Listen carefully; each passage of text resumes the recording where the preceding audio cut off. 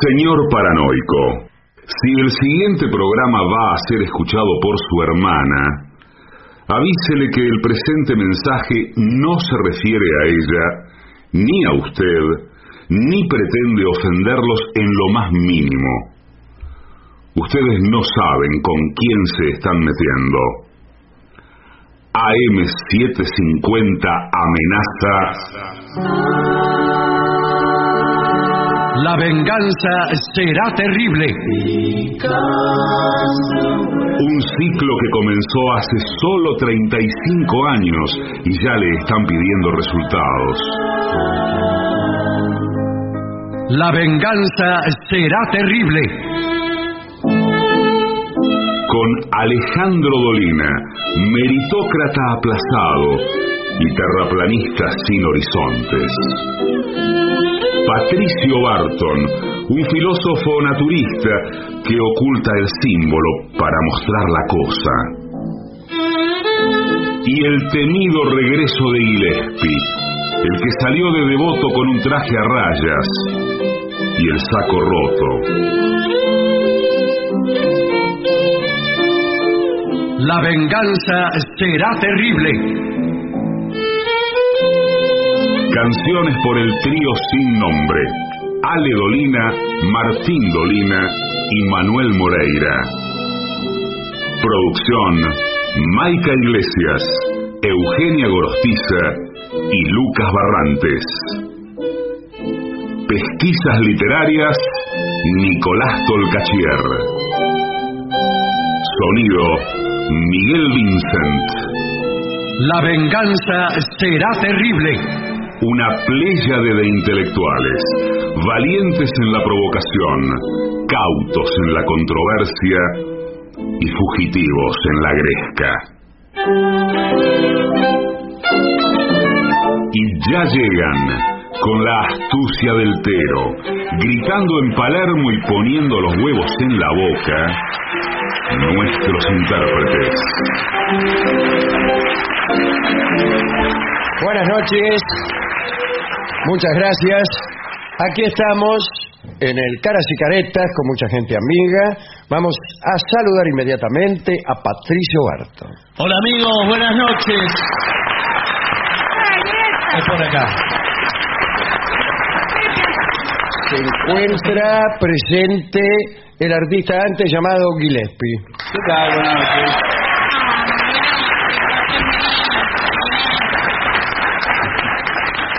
Muy bien. Hablaremos esta noche de Mark Twain. Así que aclaro que no nos vamos a meter en su literatura, porque para eso hay que leer los libros, ¿no? Aquí contaremos algunos retazos interesantes de su vida. Solo diremos, quizá para tentar a alguno, ¿no?, que tipos como Faulkner y Hemingway declararon que es el escritor norteamericano mejor y más importante de todos. Faulkner dijo: toda la literatura norteamericana viene de los bolsillos del chaleco blanco de Mark Twain. En realidad Twain se llamaba Samuel Clemens y había nacido en un pequeño pueblo de Missouri llamado Florida en 1835. Cuenta Borges que la población era de 100 almas. Mark Twain se jactaba de haberla aumentado en un 1%, cosa que muchos personajes insignes no hubieran podido hacer por su patria. Era hijo de John Marshall Clemens, un abogado, y de Jane Lanton. Varios biógrafos dicen que su infancia la padecieron casi todos los habitantes de las orillas del Mississippi, ¿no? Y que el pueblo de Hannibal, donde él vivía en algún momento, sirvió de inspiración para el pueblo ficticio de San Petersburgo en las aventuras de Tom Sawyer, las aventuras de Huckleberry Finn o también Tom Sawyer en el extranjero. Bien, los alumnos de la escuela del pueblo solían cortar con un cortaplumas los bancos de madera, tal como se hacía en una época de la educación mundial. Sí, todos hemos Todos los hecho niños pensábamos que en virtud de algún precepto educacional, pedagógico, marcábamos, escribíamos indecencias en los bancos, empezando por nuestro nombre, ¿no? El castigo en aquel pueblo era de 25 azotes, mira vos, castigo digo por marcar los bancos, o bien de 25 centavos, con los que se tenía que poner la familia, ¿no? Para que no lo azotaran al tipo. Un día el maestro sorprendió a Twain marcando el banco, y el maestro le dijo que ya conocía el castigo, que respondiera al día siguiente si pagaba los 25 guitas o si recibía los 25 azotes. El chico, le contó a su padre lo que había pasado, y el padre, el abogado, recordemos, le dijo que por el buen nombre de la familia prefería que no fuera azotado su hijo delante de los demás, y le dio los 25 centavos. Al día siguiente, Twain eligió los azotes y se quedó con la plata. La madre odiaba que se metiera su hijo en el Mississippi. ¿Qué le acabo de decir? Sí, los chicos, Muy bueno. bien.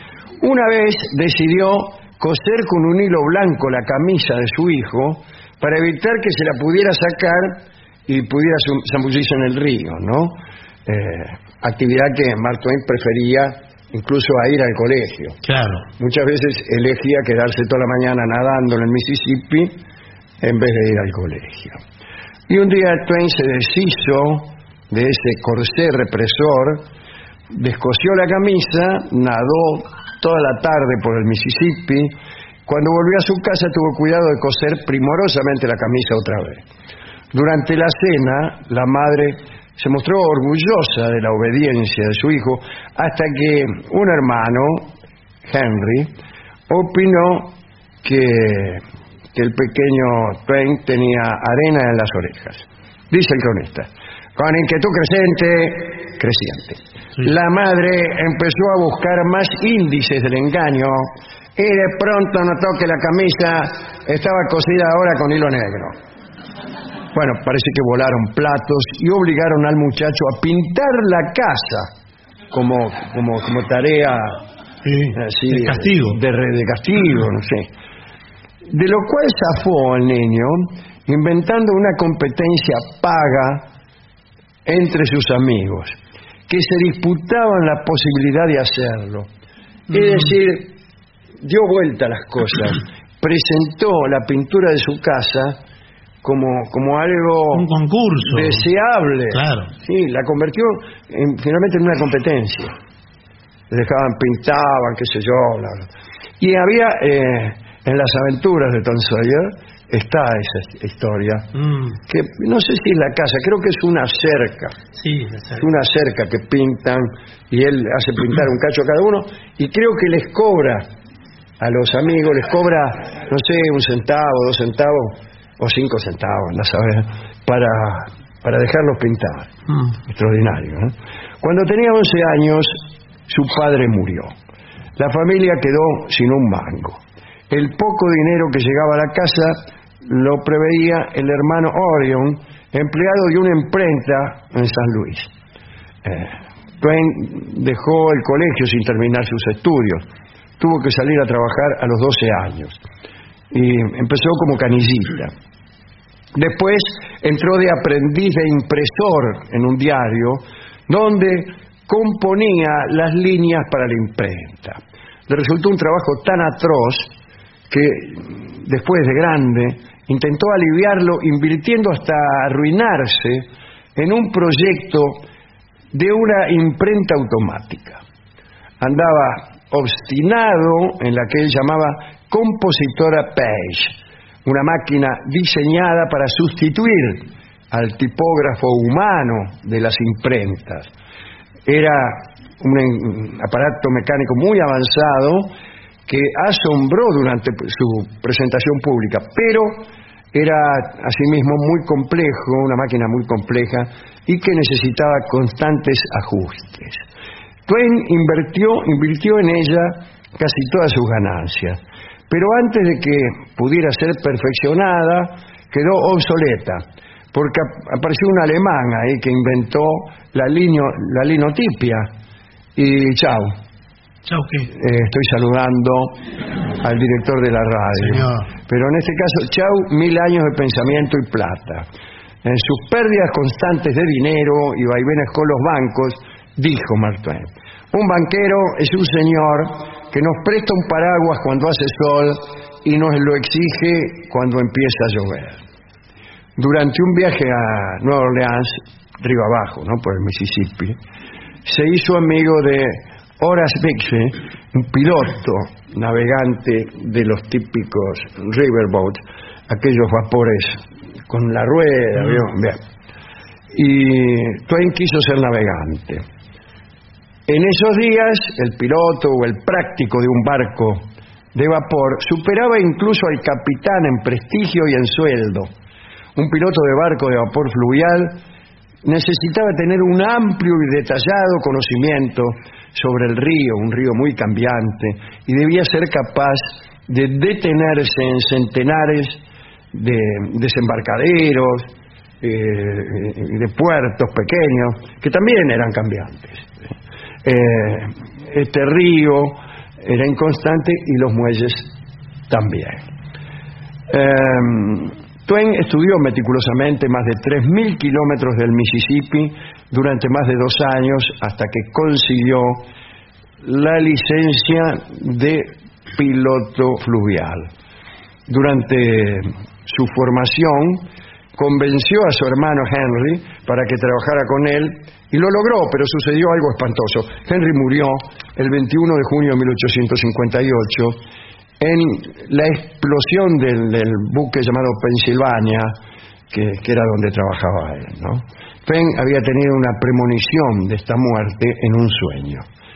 Y entonces, espantado por la muerte de su hermano, se volcó por un tiempo a la parapsicología y el espiritismo. Fue uno de los primeros miembros de la Sociedad para la Investigación Psíquica. Quedó muy afectado, pagó mucho para que algún medium le trajera al hermano, pero solo logró que lo engañaran 50 veces. El nombre Mark Twain nace y le queda atrás su vida como navegante. Durante las travesías escuchaba cómo los tripulantes gritaban Mark Twain, y en realidad gritaban Mark Twain, que significaba algo así como marca 2, y se refería a la profundidad mínima requerida para la navegabilidad, que era 2 brazas. 2 brazas son más o menos 3 metros y medio. Twain fue piloto del Mississippi hasta que estalló la guerra de secesión y el río ya no se pudo navegar. Estuvo con los confederados, pero casi que desertó y huyó hacia el oeste, y en realidad era un firme partidario del abolicionismo. Twain llegó a decir que la proclamación de emancipación de Lincoln no solo liberó a los esclavos negros, sino que también liberó a los blancos de su vileza. Se hizo buscador de oro y plata y no encontró nunca nada. Fue durante aquel tiempo de viajante hacia el oeste que empezó a escribir. Primero unas memorias, unas pequeñas piezas humorísticas y crónicas, y empezó a firmar como Mark Twain. Su hermano Orion enviaba los escritos a distintos diarios. Su primer éxito como escritor llegó cuando su cuento humorístico, La célebre rana saltadora del distrito de Calaveras, se publicó en un semanario neoyorquino en 1865. Fue un éxito inmediato que le dio reconocimiento a nivel nacional. En 1867 un diario le garpó un viaje por el Mediterráneo. Durante el viaje, un tal Charles Langdon le mostró una foto de su hermana, no de su hermana, no, me imagino, no, de la hermana de Charles Langdon, se llamaba Olivia. Twain afirmó haberse enamorado a primera vista de la foto y pidió conocerla para, según comentaba, ponerse de novio inmediatamente. Y así fue. Aunque Olivia rechazó su primera propuesta de matrimonio, En febrero de 1870 se casaron en New York. Tuvieron 4 hijos, Langdon, que murió enseguida, Susan, Clara y Jane, que también murieron. Ya veremos todo. Por esos tiempos, Twain escribió muchas de sus novelas clásicas: Aventuras de Tom Sawyer en el extranjero, El príncipe y el mendigo. El mendigo. Vida en el Mississippi, Las aventuras de Huckleberry Finn y Un yankee en la corte del rey Arturo. A mí nunca me convenció esa novela. Está muchas veces el mismo chiste, que es el anacronismo. Sí. Te aparece, efectivamente, un yankee milagrosamente en la corte del rey Arturo, aparecen todos los chistes que a usted se le puedan ocurrir, más algunos que se le ocurrían a Mark Twain. Tal cosa, bueno, no pudo tomar una escopeta porque todavía no se había inventado. Bueno, lo mismo en Príncipe y Mendigo, de alguna manera, también. También, ciertamente. Sí. Bueno. Twain ganaba fortunas e invertía fortunas más grandes todavía en inventos. Patentó 3. Una mejora de correas ajustables y desmontables para la ropa. Era para sustituir a los tiradores. Se trata de un gran invento, evidentemente. Un juego que se basaba en anécdotas históricas y un libro de fotos autoadhesivas que tenía un pegamento seco en las páginas y solo había que mojarlo. Bueno, como las estampillas, vamos. Claro. Bueno. Un álbum de figuritas, parece. Sí. Con todo le fue mal, mire, a pesar de lo genial de los inventos. Y endeudado se le ocurrió una idea para prosperar. Creó una revista de agricultura, pero resulta que no tenía ni idea de la agricultura. Tanto es así que un día un campesino lo paró en la calle y le preguntó si realmente tenía experiencia en la materia. Y Twain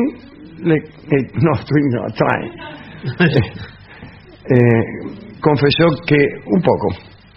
El campesino le dijo entonces que lo sospechaba y sacó de su bolsillo un artículo firmado por el propio Mark Twain que decía: la mejor manera de recolectar zanahorias es uno por una, tirando de ellas con un ligero movimiento de torsión, pero sin sacudir el árbol, pues tales sacudidas podrían estropearlo. Parecen los especialistas que vienen a este programa. Sí, parece Gillespie. La revista no prosperó, y Twain decidió volver a las conferencias. Estuvo en Tasmania, en Nueva Zelanda, en India. En una ocasión, en Tasmania, lo hicieron esperar mucho antes de empezar la charla. Había sillas para cientos de personas, pero solo se habían ocupado 3 filas. La conferencia empezó y a medida que Twain avanzaba en el relato, el público se iba yendo. A los 15 minutos quedaba un solo tipo. Twain decidió parar la conferencia e invitó a su único oyente a tomar una cerveza en un bar. Y el hombre al final le confesó que no sabía quién era él y que los organizadores avergonzados habían sobornado a algunos transeúntes para que entraran a escucharlo. Tiempo después, Twain aceptó una gira por Europa para ayudarse otra vez a pagar sus deudas. Partió con su esposa, sus hijas y una novela que estaba escribiendo. Empezaron años dolorosos, llenos de tragedia. En 1896 su hija, Susan, que tenía solo 24 años, murió de meningitis. Luego enfermó su esposa Olivia y en 1903 se trasladaron a Italia buscando un clima más cálido. Vivieron en las afueras de Florencia hasta que Olivia falleció en 1904 de un paro cardíaco. Su hija pequeña Jane murió también la Nochebuena de 1909. Y bueno, el cierre se lo dejamos a Borges. Borges ha escrito: el cometa Halley brillaba en el cielo cuando Mark Twain nació, y él mismo predijo que sus días no se acabarían hasta que el cometa volviera. Y así ocurrió. En 1910 el cometa volvió y el hombre tuvo que morir. Tenía 74 años. Hay un anexo aquí, que es algo que ha escrito Juan Forn sobre Twain, y es sobre una novela que yo he leído sin saber que la leía, fíjese usted. Dice: cuando el tiempo que empezaban todas las desgracias, Twain planeaba escribir un libro sobre la visita de un joven Satanás a la Tierra. Usando sus recuerdos juveniles como aprendiz de impresor y su estadía en Europa, ambientó la novela en un castillo de Austria en los primeros tiempos de la imprenta, cuando la Inquisición aún castigaba con la hoguera todo lo que pareciera brujería. En ese castillo hay un taller de imprenta clandestino donde se presenta en las primeras páginas un misterioso aprendiz llamado simplemente 44.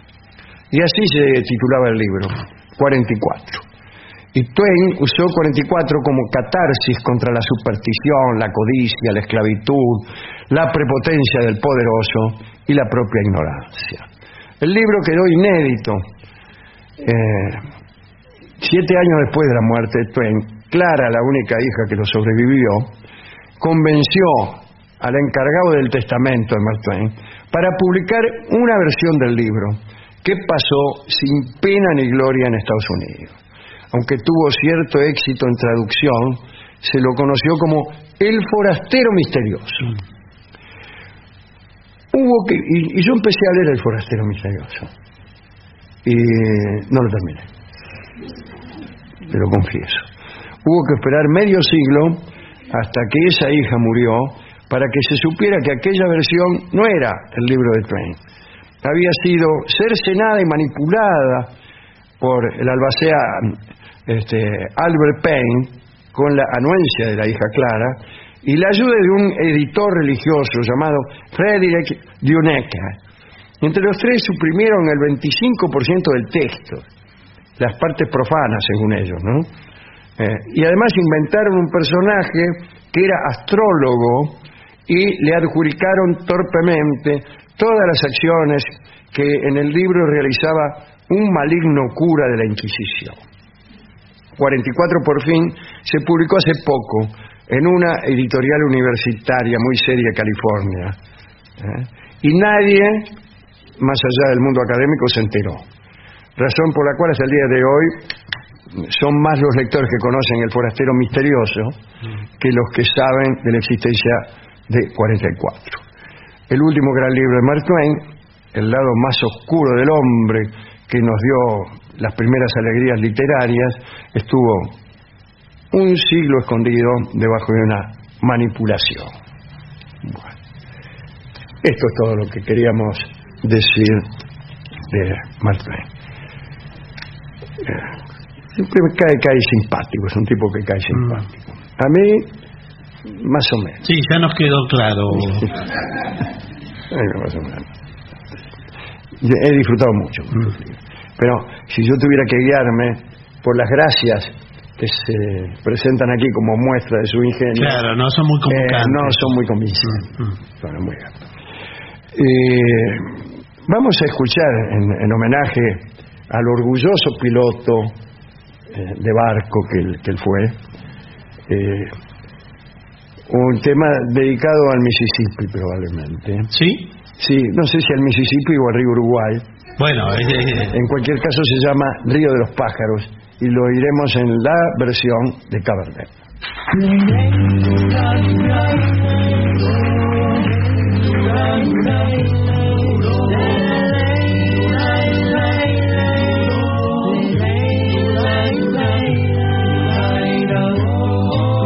El Uruguay no es un río, es un cielo azul que viaja, pintor de nubes camino, con sabor a mieles ruanas.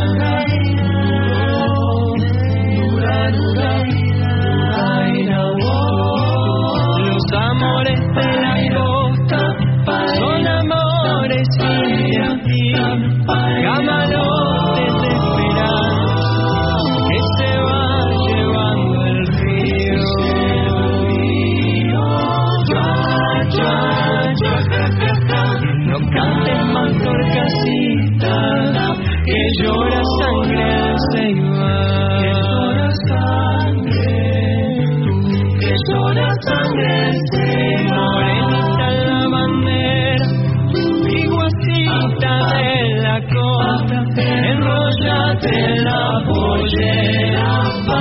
ponete a lavar la ropa. Tu madre cocina charque, tu padre fue río arriba y vos te quedaste sola lavando ropa en la orilla.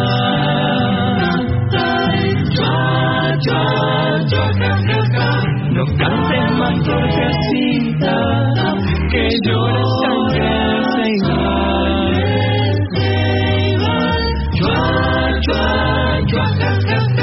No cantes más torcasita, que llora sangre se iba. Canoita pescadora, aguantame el temporal. Si mis brazos no se cansan, remándote de sacar. Puricito pelo chuzo, ojitos de yacaré, barriguita chifladora, lomito color café.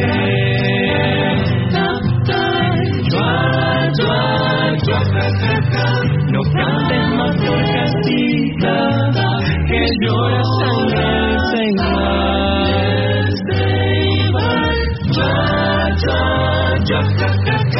No cantes más torcasita, que llora sangre se iba.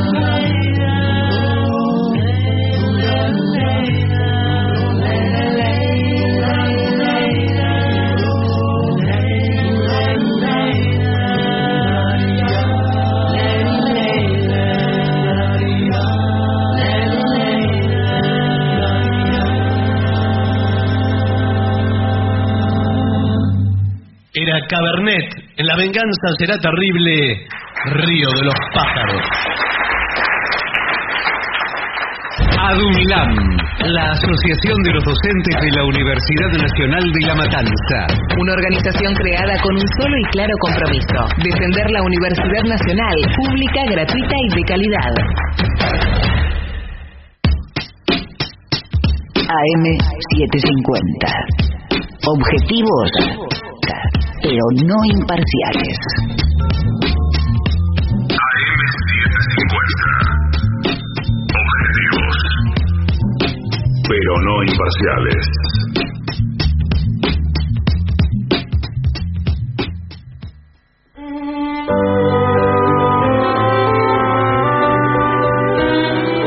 Señoras, señores, este es el mejor momento para dar comienzo al siguiente segmento. ¿Cómo encontrar guita? Bien. ¿Qué? Encontrar guita. Es genial. Bueno, sí. ¿Dónde buscar? Sí. Buscar guita en el suelo. Ah, hay lugares, es verdad. A ver, hay que buscar primer Sí. lugar. Busca en el suelo cerca de las cajas registradoras. Sí. Uno de los lugares más confiables para encontrar algunas monedas es en el suelo cerca de la caja de cualquier restaurante o de una tienda o en fin, lo que sea. Las personas frecuentemente dejan caer algunas monedas y no piensan dos veces antes de recogerlas. Mirá, mantente atento cuando estés en la ventanilla. Claro, o claro. busca. Uno va a pagar ahí el pedido de la pizza que fue a encargar y Se mira. para cerca de la caja y Sí. por ahí a algunos se le caen 2 pesos. Bueno. Sí. Y bueno, pero... 5 pesos. Tampoco se va a hacer rico. Y así. bueno, claro. Esto, imagínese. No, bueno, pero 2 una pesos. monedita hoy, otra monedita mañana. Cuando quiera acordar ya tiene 5 pesos. Actualmente muchas personas pagan con tarjeta. Eso es pésimo para Claro. nosotros, los buscadores de dinero. No obstante, los bancos todavía se ocupan de las monedas. En lugar de ver al cajero del banco, mira lentamente el suelo del lugar donde dejas las monedas. Yo he pasado años en los bancos, Sí. nunca encontré ni 20 centavos. No, no hay moneda. No hay monedas. Y además las monedas son de poco valor siempre. Claro. Sí, poner que me encuentre 3 monedas por día. Sí. 3 pesos Bueno, por día. Bueno, Bueno. Segundo, mira las ranuras para monedas de las máquinas expendedoras. sí, muchas veces están trabadas las monedas. Están trabadas las monedas, eso sí. Y en una época los teléfonos andaban con monedas, Claro. los teléfonos públicos. Y tenían como una especie de fuentecita por donde salían las monedas que el teléfono devolvía en caso de que la llamada no se concretara. Claro. Vos pedías, estaba ocupado, colgabas Caían. y te salía la moneda y quedaba en una pequeña cajita chiquitita. Los piolas le ponían, iban cajuela adentro, Sí. y con 2 dedos Sí. le ponían un papel, papel de diario, Sí. bien metido adentro. Entonces la moneda no salía. Claro. Y cuando a vos te fallaba la comunicación, cortabas, Y miraba, no salió. Cortaba 2 o 3 veces, uy, no anda, se más y te iba. Y cada tanto venía el piola, sacaba el papel y agarraba las monedas que hubieran quedado así. muy Así bueno. han nacido las empresas de telefonía celular, por ejemplo. Sí, por ejemplo. Juntando de esas monedas. Juntando esas monedas. Sí. Yo tuve ocasión de robar unas cuantas monedas ¿Sí? sin haber yo preparado nada. ¿Cómo? Fui a llamar por teléfono al ruso Barsky Sí. y mientras esperaba que me atendieran, metí la mano por meter Sí. y vi que había un papel. Tiré del papel y empezaron a salir monedas. Y me llevé como 20 monedas, o no sé cuántas. Bien, no importa. De todos modos no pude hacer una fortuna con eso. Y bueno, ¿sabe por qué? Porque no las invertí bien. no las invirtió No. bien. Las Pero malgasté. muchos de los millonarios que hoy conocemos empezaron Empezaron así. por ¿Cómo, una ¿Cómo empezó el coso, Rockefeller? Rockefeller, con una moneda. ¿Cómo empezó? Rockefeller metía papelitos, No, o sí, o se paraba cerca de la caja de la pizzería Otonelli Sí. y juntaba monedas. Se abstuvo de llamar a Barsky por teléfono, por ejemplo. Y así el tipo ¿Qué? tuvo 1 año, 2 años ¿Y qué? y después se murió el padre y heredó 500 millones de dólares. Bueno, no, estamos... Habrá sido eso. Acá dice, las máquinas expendedoras, hazte el hábito de revisar regularmente el lugar de devolución de monedas en las máquinas expendedoras para ver si alguien cometió el mismo error, ¿no? También puedes revisar debajo de las máquinas expendedoras o en cualquier lugar, ya que puede haber caído alguna moneda. Muy Claro. bien. Presiona un par de veces el botón para devolver monedas, solo para ver si sale alguna. Ajá. Algunas veces alguien puede haber echado alguna moneda sin comprar nada. Sí, yo lo hago muchas veces. Para darme... ¿Para qué? Delante de las minas. Para Pero pierde la plata. Voy a poner acá. ¿Y ¿Y qué no es nada? ¿Qué? qué? Porque le sobra... No quiero nada. No quiero nada, pero... Estoy inyectando al mercado. ¿Pero qué se está inyectando al mercado? Estoy haciendo señor? crecer el mercado interno. No. No crece nada eso con moneditas. Después, buscar guita en la playa. Ahí puede ser. Una de las prácticas que más polémica y fama han generado en las playas son los llamados buscadores de tesoros. Estas personas se dedican a ir con un detector de metal. Claro, le iba a decir eso, Ah. porque en la arena se hunde la... ¿Y cómo ¿Sabes es? que yo lo vi eso en Barcelona? A un tipo con ¿Ah, eso. sí? ¿Con el detector de mentiras? Sí, está bien que ahí De levantaba metales, euros. De ¿no? metales. De De metales. mentiras no. No. Que... De metales, va por la arena con unos auriculares. Y es un ¿Los palo. auriculares son funcionales o el tipo estaba escuchando la radio? No, no. Pero era un detector de metales, el aparato. Sí, un detector de ¿Usted le metales. preguntó? Por ahí era una enceradora. Oh. Lo filmé todo, sí, sí. Y le preguntó, ¿encuentra muchas monedas? No, no le pregunté eso. Ah, bueno, entonces ¿cómo sabe? Claro. Bueno, sí, pero estaba No aporta este informe. detectando metales, señor. Dice aquí que no solo monedas, sino por ahí anillos, sortijas, Claro. tuercas, Tesoros. sí. Objeto de valor que pierde la gente. Y entonces compra un detector de metal y anda por la playa con el detector encendido. Sí. Cuando pite, pite que se apaga, escarba un poco y mira a ver si lo que hay es de valor. Claro, pues es una chapita de... Claro, de cerveza. La mayoría de las veces son chapitas de cerveza. Esta táctica tiene un inconveniente, y es que lo hace mucha gente. Claro. Porque se corrió mucho la voz. Claro, bueno. Ya, Lo en un dicen momento por la cuando radio. lo hacía uno solo, ricos. Ah, ¿sí? Sí. Y ahora lo hace todo el mundo. Te tenés que levantar muy temprano. De repente hay una chapita, pero al lado había una mujer que perdió una gargantilla de platino y brillante. Pero son tantos. Qué raro eso, va a la playa así. Mucha gente pierde gargantilla. Pero va a la playa con gargantillas de diamante. ¿Qué va a hacer para, viste? ¿Para qué? Para darse aires. Bueno, sí. Bueno, cuidado, el detector de metales es caro, además. Tienes que trabajar toda la vida para pagarlo. No. Solo te aconsejo hacer esto si vives cerca de las playas.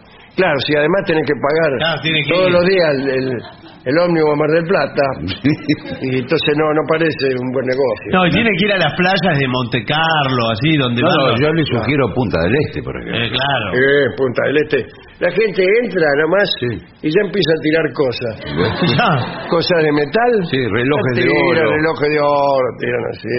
Y por ahí pasa el tipo y encuentra un reloj de oro. Me siento, llévelo. Pero qué raro eso, llévelo. Dice, revisa en la lavandería también. Sí. En la parte inferior de la lavadora y secadora, en el lavarrap. Sí, de la verdad, pero no sé si lo dejan meter la mano dentro de Para mí no. Frecuentemente las personas dejan algo de dinero en los bolsillos de las prendas. Sí. Y se sale de ahí cuando las lavan. Y puedes conseguir bastante dinero. Sí, también en las tintorerías, los tintoreros. ¿Cómo se mantiene la tintorería? No tanto por lo que cobran, sino por lo que encuentran en los trajes. En los sacos. Algunas tintorerías trabajan gratis. Y creo que tienen un cartel que dice: la tintorería no se responsabiliza la tintorería no se responsabiliza por los objetos que haya dentro de los bolsillos. Bueno, lo que pasa por eso es toda una mafia con los casinos que obligan a la gente a ir con saco. Obligatoriamente. ¿Por qué? ¿Qué tiene que ver? Porque ganan millones, los guardan en el saco y llevan el saco a la tintorería, señor. Y el tintorero se lleva la plata que gana en el casino el tipo. Están todos entongados. O sea, si te dejaran ir sin saco al casino, los tintoreros no encontrarían nada. Claro. Absolutamente nada. Bueno, dice, cuidado, esto puede ser una advertencia también para ti. Tú encuentras mucho dinero. Claro, y también lo puedes perder. Y puedes perderlo. Sí. Cuidado, porque esto es así. La misma plata que vos encontraste en la playa Monte Carlo, la podés perder vos. Sí. Es la ley de la vida. Revisa el suelo del baño. A veces, los baños públicos, me imagino, ¿no? Sí. Algunas personas dejan su billetera o bolso en el baño. Y dejarán caer algunas monedas o algo, un par de billetes también. Por supuesto que no es mucho, pero es algo. Sí. No tengas miedo de los gérmenes, no. Pues las monedas tienen más gérmenes que el suelo. Así que... Claro, la moneda es peor que el suelo. Es peor que el suelo. El suelo es 10 veces más limpio el del baño que la moneda. No te pongas las monedas en la boca nunca. No. Primero porque te las puedes tragar, niño. Sí. Y segundo porque te pueden contagiar enfermedades tremendas, niños. Bueno, pero cuando uno hace un juramento, tiene que besar una moneda. ¿Por qué? ¿Quién te dijo? Y sí, se besa la moneda y jura. Primera vez que oigo eso. Sí.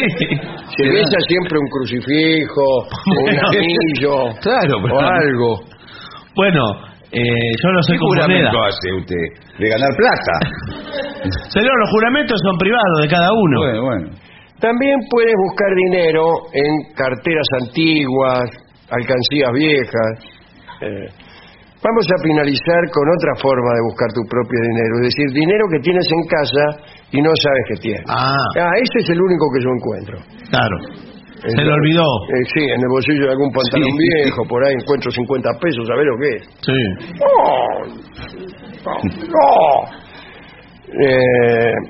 Pero también la alcancías viejas, que por ahí no las pasaste. Una cosa es Estados Unidos, donde por ahí está escrito el artículo, donde el dólar es una moneda que existe desde el comienzo de los tiempos, y otra cosa es aquí que tenemos distintas monedas. ¿Cómo distintas monedas? ¿El peso? Hoy. Sí. Otros lugares. Debajo de las tribunas de los estadios deportivos. Sí, pero acá hay muchas monedas. En la parte inferior de las cercas, de la ligustrina. debajo de los cojines del sofá. Sí. Ahí puede ser, ¿eh? Sí, pero Cuando- son de uno. todo ustedes. encontrar Y ahí. te queda cuando las personas se recuestan en un sofá Sí. suave, el dinero se le sale para afuera. Sí. Muchas veces. Y bueno, uno encuentra billetes. Ahora, ¿qué haces si vos encontrás billetes entre los cojines de un sofá en casa ajena? Y bueno, no Bueno, es, es lo mismo que robar. Para mí lo mismo. ya casi está robando. O sea, robes el cojín. Que da igual, es lo mismo. No, Usted está para haciendo mí- O sea, hay que devolverlo. Y sí, prácticamente le está robando a su amigo, el dueño de Sí, casa. pero por esto encuentra un billete ponerle 100 mangos. Y bueno, ¿qué sí. tiene? 100 mangos. El otro lo mira a su amigo. Ese amigo está sonriendo ahí, está pensando. Sí, sí. Se lo va a gastar en cualquier gilada. No. Pero es de él, no, es de él. Las giladas son de él, usted las juzga así. Le dice, bueno, mirá, ¿Quién sabe si es de él? bueno. A lo mejor es otro, a lo mejor usted mismo vino otra vez. Sí, pero- Casi estoy seguro. No, Estoy seguro no. de haber perdido 100 pesos y para mí que son estos que acabo de encontrar. No, si la última vez que viniste fue hace 6 meses. Bueno, justamente me faltaron No. 100 pesos. Revisa también debajo del sofá. Reúne latas y devuélvelas. Esto para hacer plata. Las latas de refresco se pueden devolver Sí. en una estación para reciclaje y las cambiás por una cantidad determinada de dinero. Sí, no sé si eso existe acá. La No, cantidad acá no. determinada es muy poca. 5 centavos. Sí. Espera hasta el día del reciclaje y salir por la calle a juntar latas. Bueno, Antes se Pues hacía no. con las botellas también, ¿eh? Te hacían pagar señas por la botella, ¿te acordás? Después, si encuentras un monto grande de dinero, Bueno, lo primero que hay que hacer es desconfiar. sí, ¿no? puede ser una trampa. dice Porque usted. muchas ser veces una tiran un fajo de dinero porque le van a hacer el cuento del tío. Sí, sí. ¿Sabe cómo es, no? Le dicen... Me parece que es un fajo y no es. Claro. No es. Miren, Es un toco mocho. es muy ingenioso el sistema. Sí. Usted escucha el que del lado que va caminando por la vereda dice, mirá lo que encontré. Un tipo cualquiera. Un tipo cualquiera. Y el tipo se acerca y le muestra todo un fajo de dinero. Y dice, ahora que lo encontré, quiero dártelo a vos. No, algo así. No lo sabe No hacer. es así. ¿Cómo es? Esa parte no la sé. Lo hace evidente. Bueno, ¿cómo? ¿Y por qué? Lo Uno hace tiene- evidente. y lo encontró el otro. Cuando usted lo ve Sí, y, claro. y lo va a agarrar, le dice, pará, yo también lo vi. Claro. Vimos los dos. Cuentan con su mala fe. Claro. Lo vimos los dos. Dice, bueno, lo repartimos. Bueno, fue genial. Entonces él le dice, bueno, quédatelo y dame 300 Claro, pesos. sí.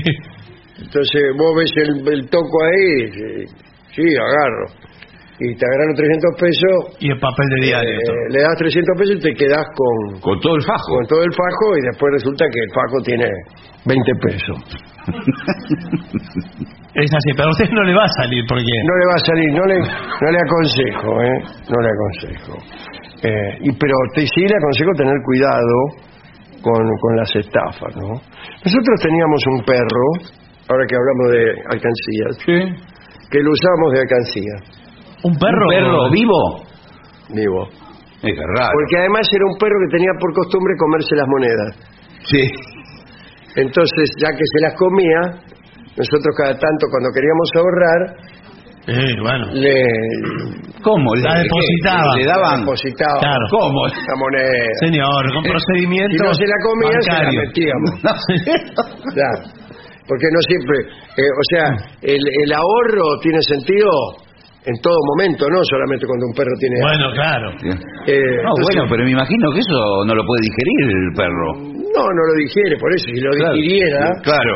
en fin, Sí, pero después que cuando usted quiera hacer uso del capital... claro, ahí viene el tema, ¿no? Sí, sí. Había que matar al perro. No, bueno, me parece una barbaridad. Él de ninguna manera lo expulsaba el dinero.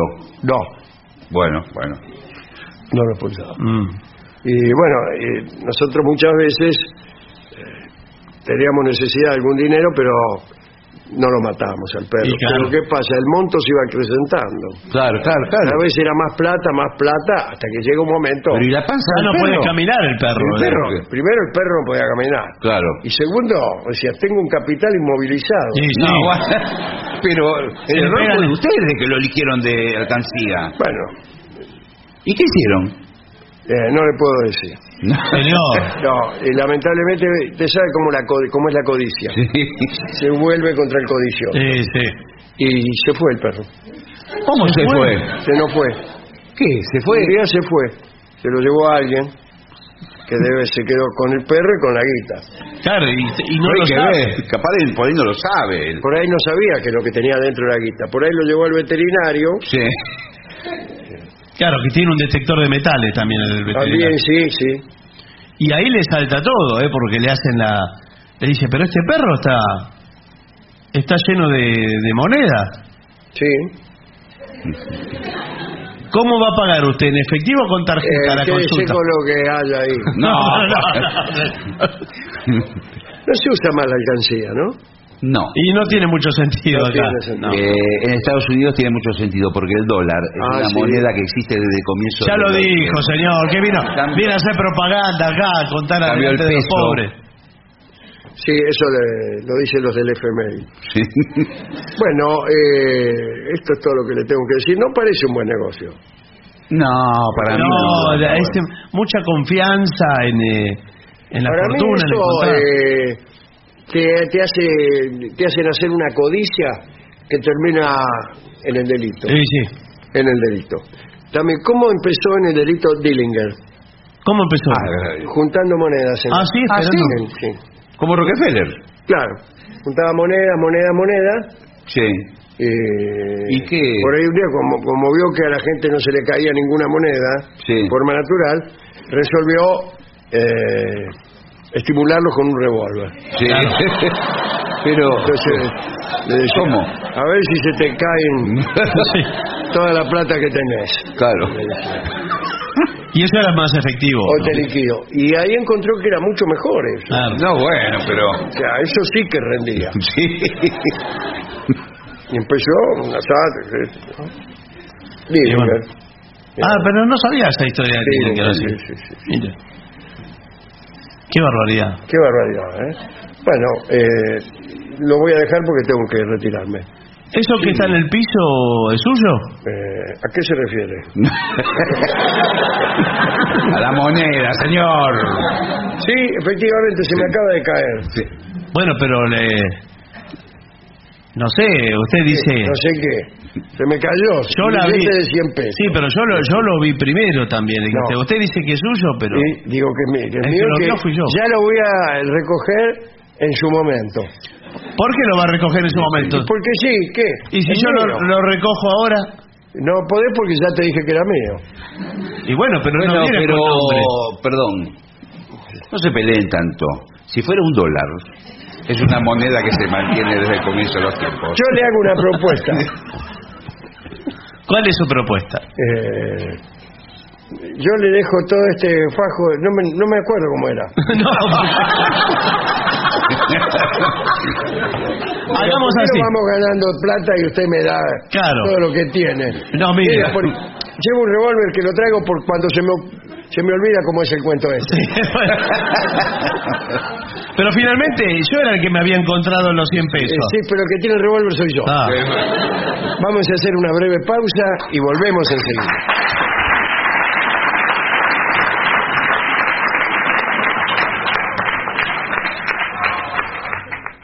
Lo mejor de las 7.50 ahora también en Spotify.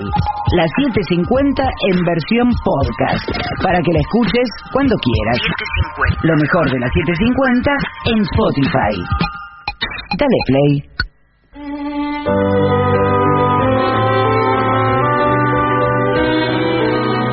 Señoras, señores, este es el mejor momento para dar comienzo al siguiente segmento. Mamá, quiero modificar mi relación de pareja. Ay, ¿cómo estás? Opa. Sí, quiero mejorarla en realidad. Bueno, está bien. Y acá hay un opúsculo acerca de pequeños detalles Sí. que ciertamente contribuyen a fortalecer la relación de pareja. El amor anida en los detalles. Ahí está. El amor Sí. Aníbal Anida, lo tiene que decir. Anida Fernández.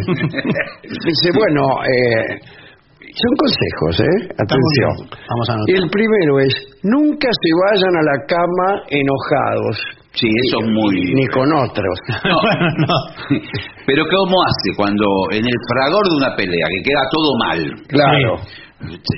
Lleva un tiempo la guerra. Lleva un tiempo. Yo creo que hay que dejar macerar, hay que irse. Acá dice, aclaren los problemas antes de dormir. Bueno, Sí. pero ahí es donde empiezan las peleas. Sí, claro. Cuando uno aclara los problemas. Claro.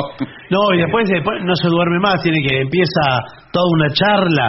Sí, Y no, se hace y las 6 de la empieza del mañana. pasado. No, Acordate, aquellos 500 pesos Es terrible que la me charla pidió en la tu cama. vieja, no, No, me lo la devolvió charla en la más. cama no. La Jamás charla en hay la que cama es charlar. terrible. Sí. Uno mirando para cada lado. No. Y haciéndose el interesante. Sí, Es sí. horrible. Las peleas prolongadas, ¿qué tal? No llevan nunca a ningún lugar. Qué sabia definición. Y por lo general suceden por pequeñeces que se agrandan por sí solas. Sí. Sin ningún sentido. Por eso ¿Cómo nos peleamos. pequeñeces? La encontré con otro. No, bueno, eso sí, pero ¿Qué es digo, esto? Igual muchas puede veces- ser, es un momento de crisis, bueno, después pasa, usted perdona la situación. Para mí es mejor irse a dormir y después al otro día uno se olvida. No, yo creo que también conviene irse. ¿Sí? Sí, Acá dice, tengan contacto físico. Sí. No hablo, dice la tipa, de que hagan el amor todo el tiempo. Es verdad esto, No. de repente agarrarle de la mano. Eso, que se den la mano, se abracen. ¿Pero sigue peleada o ya no está No, peleada? ya está Claro. durante la pareja. O al pasar por donde está el otro, Un pechiconcito. o el otro que tiene. No, el otro, el de la pareja. Le hagan una caricia. Una caricia. Se tocan así. Sí, claro. En la Give me cintura. five. Claro. High five.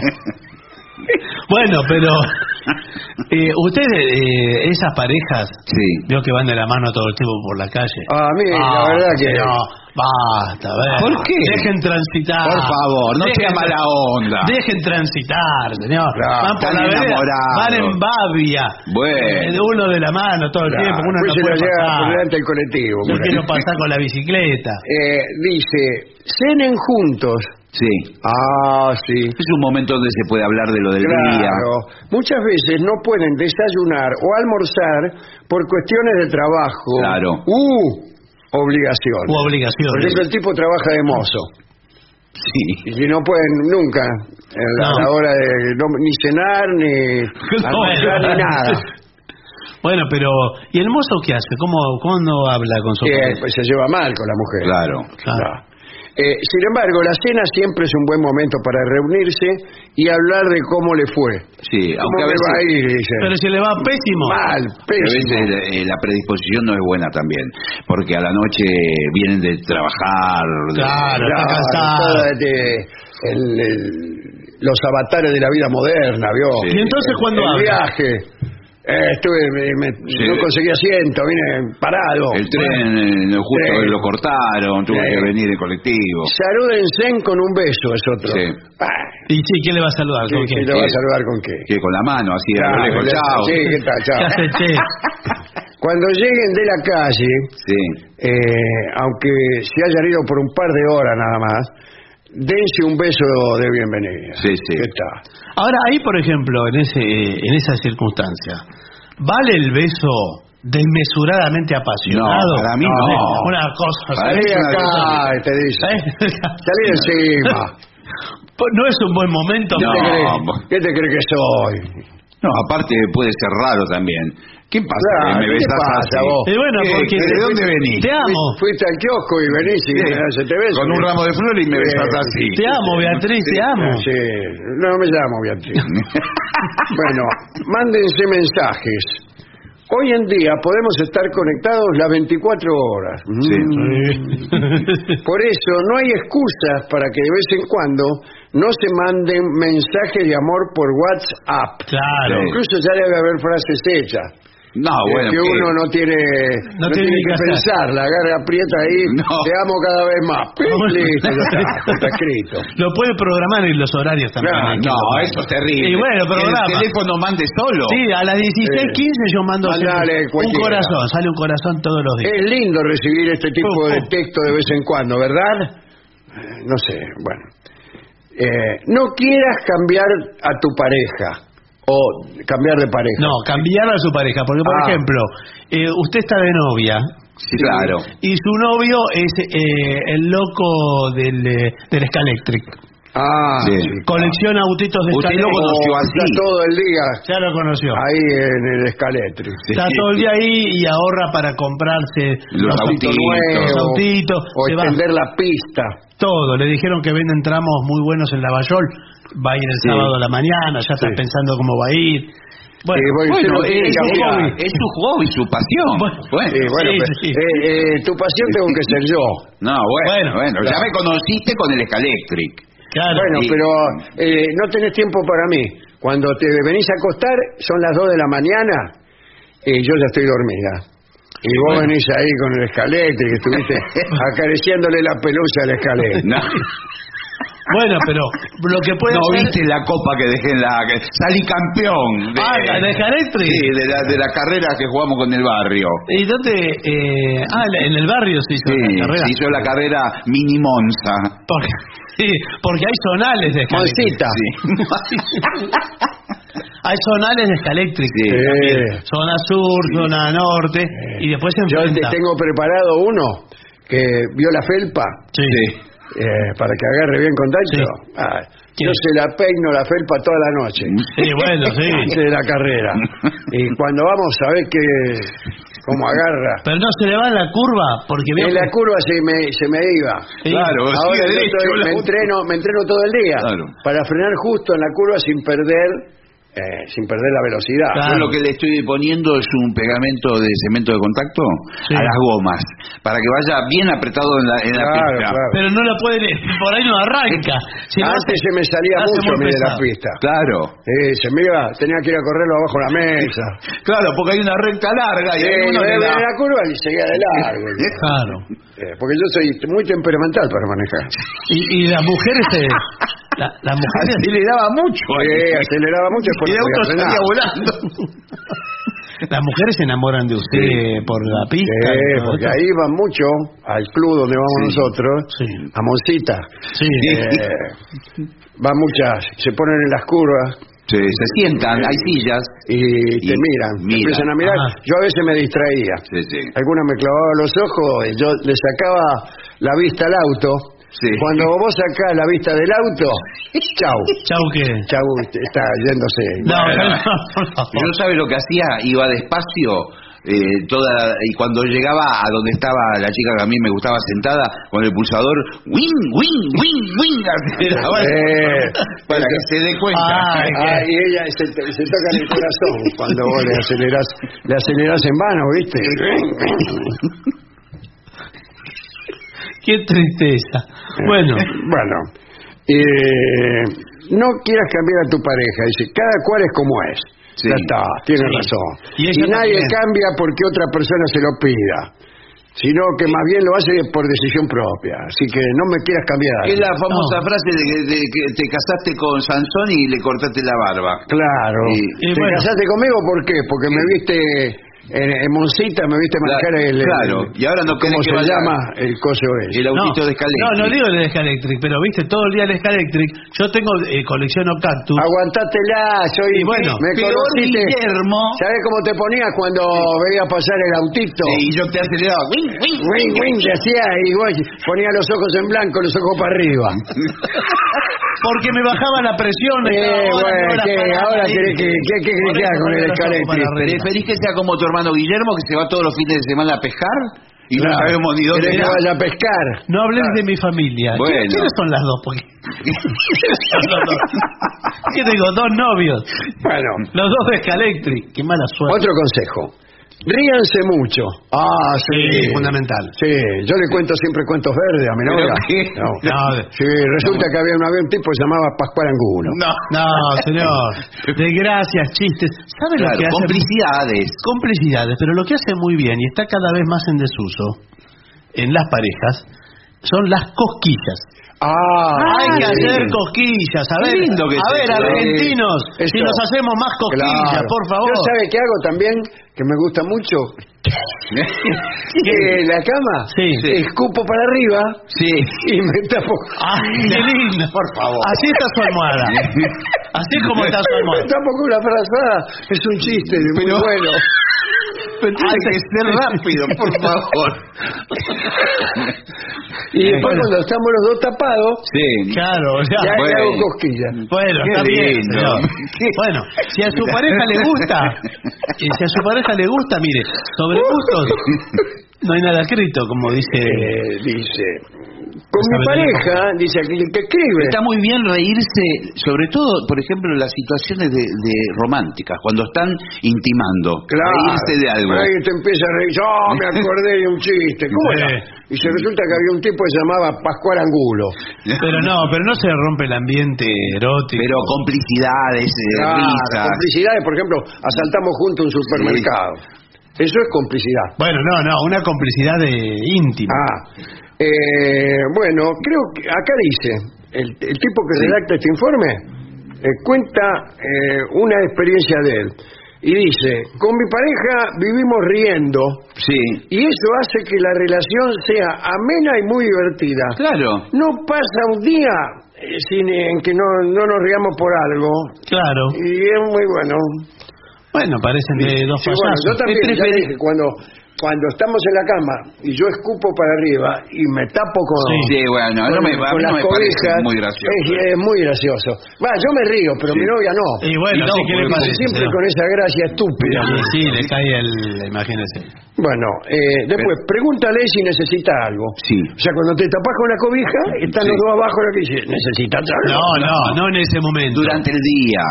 Entonces, cuando sales de compras, dice, pregúntale a tu pareja si necesita algo. Claro, por ejemplo, estás en la farmacia. Claro. ¿Necesitas algo? Sí, tráeme, qué sé yo, un Bactrim. Es un jarabe para la tos que no se puede tomar. Bueno. ¿Por qué no se puede tomar? Porque tiene un gusto asqueroso, señor. Y bueno, pero si lo tiene recetado. Creo que no hay más Bactrim, lo prohibieron. Todos los jarabes para la tos son malos. ¿Por qué? Porque la tos es sabia, o el cuerpo necesita toser. El cuerpo necesita toser. Sí. ¿Usted nunca vio que en el Teatro Colón, por ejemplo, todo el mundo tose? Bueno, es por algo. ¿Por qué? Eso es una cosa. Empieza a toser uno y es una que... Les agarra a todos ganas ahí, justo en el momento que no se puede toser. Bueno, bien. Bueno, y está muy bien lo del buen humor, porque hay gente que se acostumbra a ser quejoso, y sobre todo en la casa. ¿Y de qué se queja? Y la mujer le dice, pero estabas con los del escaléctrico y te mataba de risa. Ahora viniste acá a toser. Y a quejarte. ¿Y de qué se queja? Es que no va más esto, el laburo. Parece mentira, me quiero horas en volver. El centro, los colectivos. Después llego tarde a la carrera de escaléctrico todos los días. Bueno, dice, otra cosa que puedes hacer para mejorar tu relación es despertar antes. ¿Sabes cómo es? Si tienes la oportunidad, despierta a tu pareja un poco antes de que suene el despertador para tener una sesión íntima. Pero déjame dormir. Me tengo que levantar. Recién, hace una hora, concilié el sueño. Salí de encima. ¿Qué te cuesta? Salí de encima. Son unos minutos. Ahora se te ocurre del escaléctrico que estás todo el día con el escaléctrico. Es uno de los detalles románticos que tu pareja no esperará y revive la llama del amor.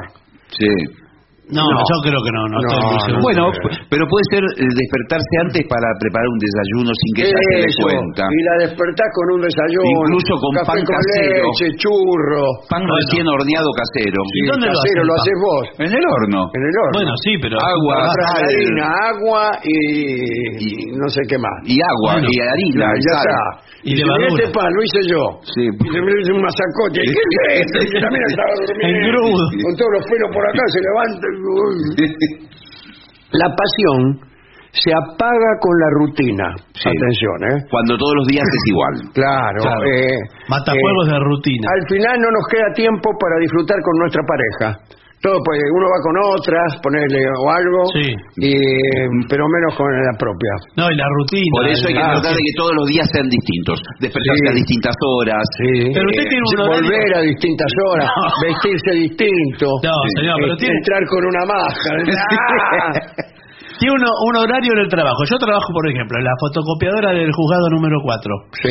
Acá en lo comercial. Sí.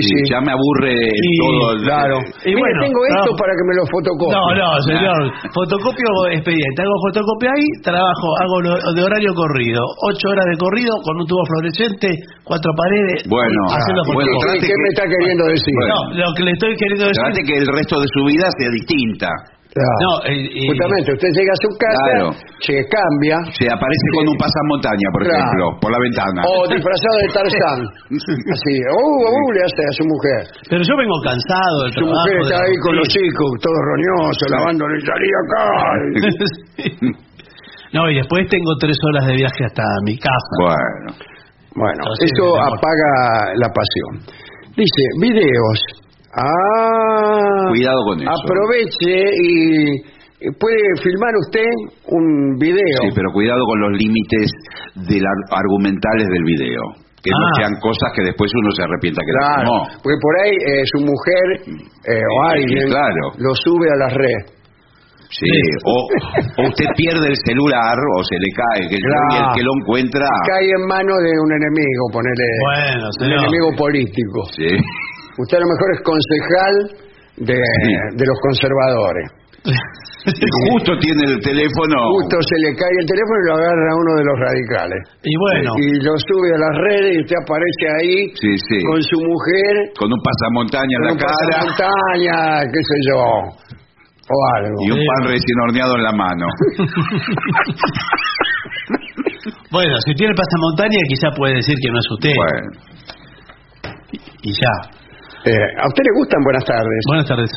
¿Ustedes se encargan de filmar así un video erótico? Porque sí, claro. Nosotros con mi señora no tenemos quien lo filme. No, somos profesionales. Ahora, de todas maneras, ahí con las redes sociales, muchos servicios de emprendedores...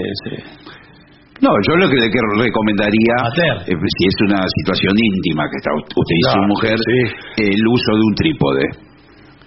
Bueno, ¿a qué se refiere? No, pero el trípode... Que ponga la cámara en un trípode, pero, y que filme solo. Pero siempre tiene el mismo plano, siempre tiene el mismo plano. No, mire, nosotros hemos tratado de muchas maneras.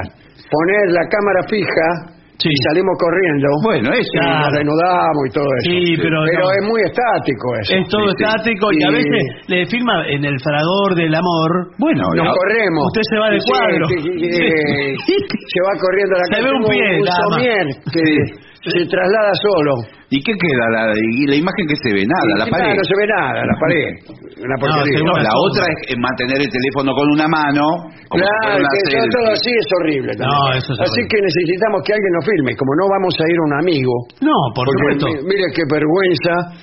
Un amigo asistiendo a sus acrobacias. Miren, yo hago videos de cumpleaños de 15, casamientos y lo que... Esto sería un poco de lo de después del casamiento. Bueno, por eso. La continuación, la parte 2 del casamiento. Sí, bueno, por eso.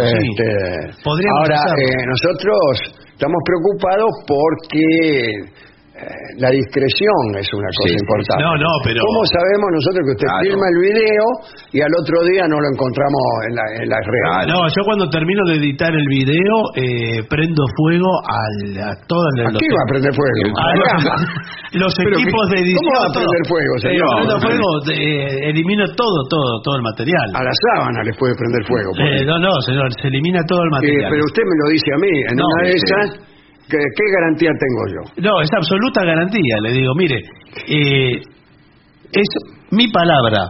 Bueno. Bueno, ya eso... bueno, ¿qué le parece? Porque para mí la palabra es lo único que tiene uno. Sí, bueno, pero... Cuando uno se va de este mundo... Para mí no es suficiente. Quiero decir cuando se muere, no cuando se va. Sí. Lo único que... no, tampoco le queda la palabra. No, bueno, no. Justamente lo primero que hace uno cuando se muere es callarse. No, lo que le digo podemos hacer, veo que son una parejita, hace muchos años. Lo que quiero aclarar es que nosotros somos decentes. Sí. Por lo tanto, la mirada que usted tiene que tener sobre nosotros no es que... Bueno, me están llamando para un no se le ocurra tratar de participar. No. Porque uno se cree que porque uno es simpático, por ahí es permisivo, ¿no? Y lo que quiero también aclarar es que, sobre todo con mi esposa, la mirada suya tiene que ser una mirada profesional. Mire, yo trabajo todo el desnudo. Sí.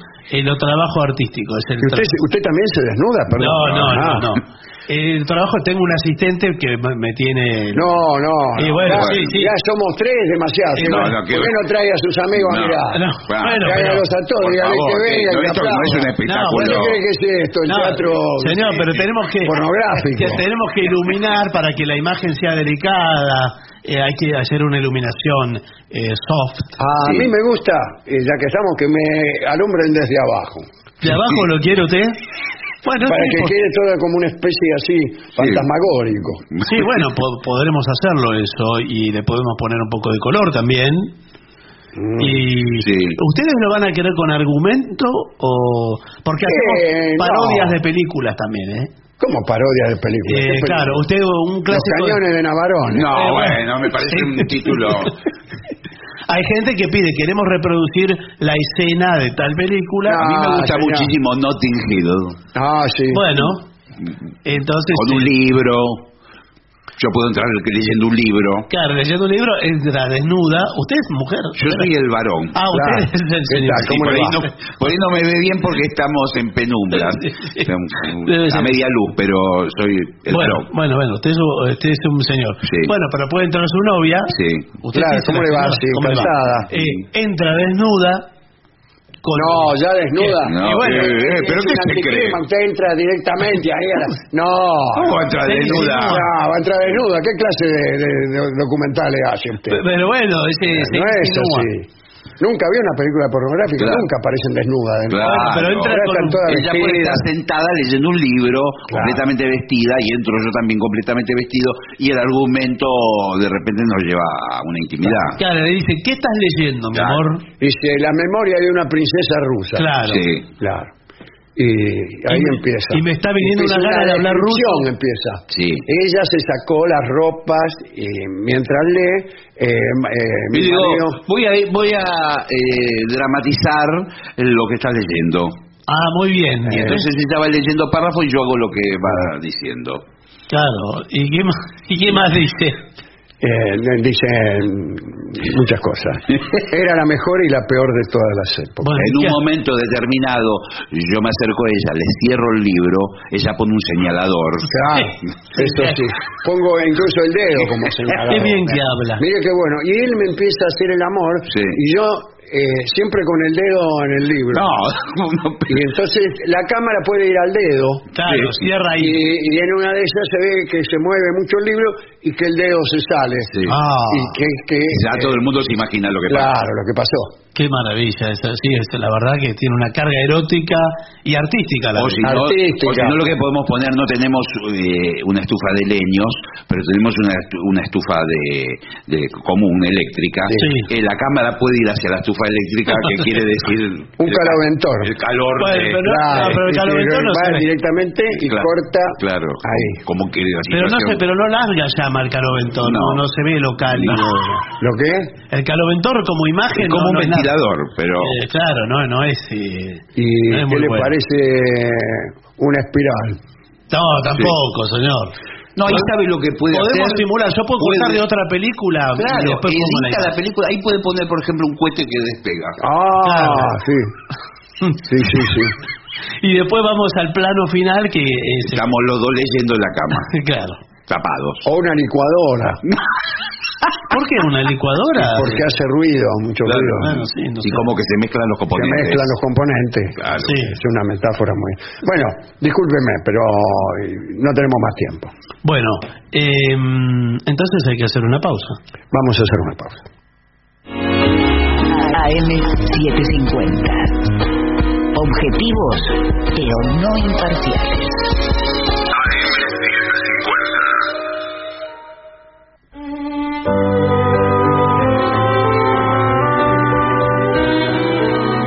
Señoras, señores, este es el mejor momento para dar comienzo al siguiente segmento. Mamá, quiero hacerme buzo. Ah, bueno, muy bien. Y están los mejores consejos de buceo para principiantes. Está muy Atención porque nos escriben muchos. Ay, dice... ¿Qué? Y cortan. Ah, Primer consejo para un buzo. Empieza poco a poco. Sí, claro. bueno, sí. No ¿qué se va a tirar de cabeza, no. Que ya primero los pies, No, después las rodillas. No, se refiere a las ¿A qué? prácticas con los tubos de oxígeno y todo, porque tiene que habituarse. Aquí, seguramente alguna vez has hecho snorkel. Sí. bueno, ¿por qué seguramente? En el caso mío, sí. Yo ni siquiera sabía lo que era snorkel, Snorkel hasta es- ahora que me lo va a decir usted. Snorkel es como el buceo, pero en poca profundidad. distinto. Tiene se pone un caño y... Respirar con una pajita. Sí, eso. Eso es snorkel. Dice, muy bien, el buceo puede intimidar a algunas personas. Es decir, estás a cierta profundidad, respirando bajo el agua, con un traje ajustado, y uno se pone nervioso. No, bueno. Ya no. estar con un traje ajustado, a mí me pone un poco No, nervioso. no, que aparte los... Y aparte estoy bajo el agua, respirando por un cañito. Y bueno, Generalmente los trajes de buzo son muy apretados. Habla de los trajes de buzo. Claro, Sí. son de una goma muy apretada. el neopren. Bueno, sin embargo, el traje clásico de buzo Sí. es un traje Pero eso es muy antiguo. holgado, que podés moverte adentro, rascarte mismo, con la correspondiente escafandra. Pero eso es de Julio Verne, de... Sí, yo cuando pienso en un buzo pienso en Bueno, eso, 20 que le van bombeando, Pero le señor... bombean aire de arriba, No es por ahí así. se olvidan y el tipo queda ahí.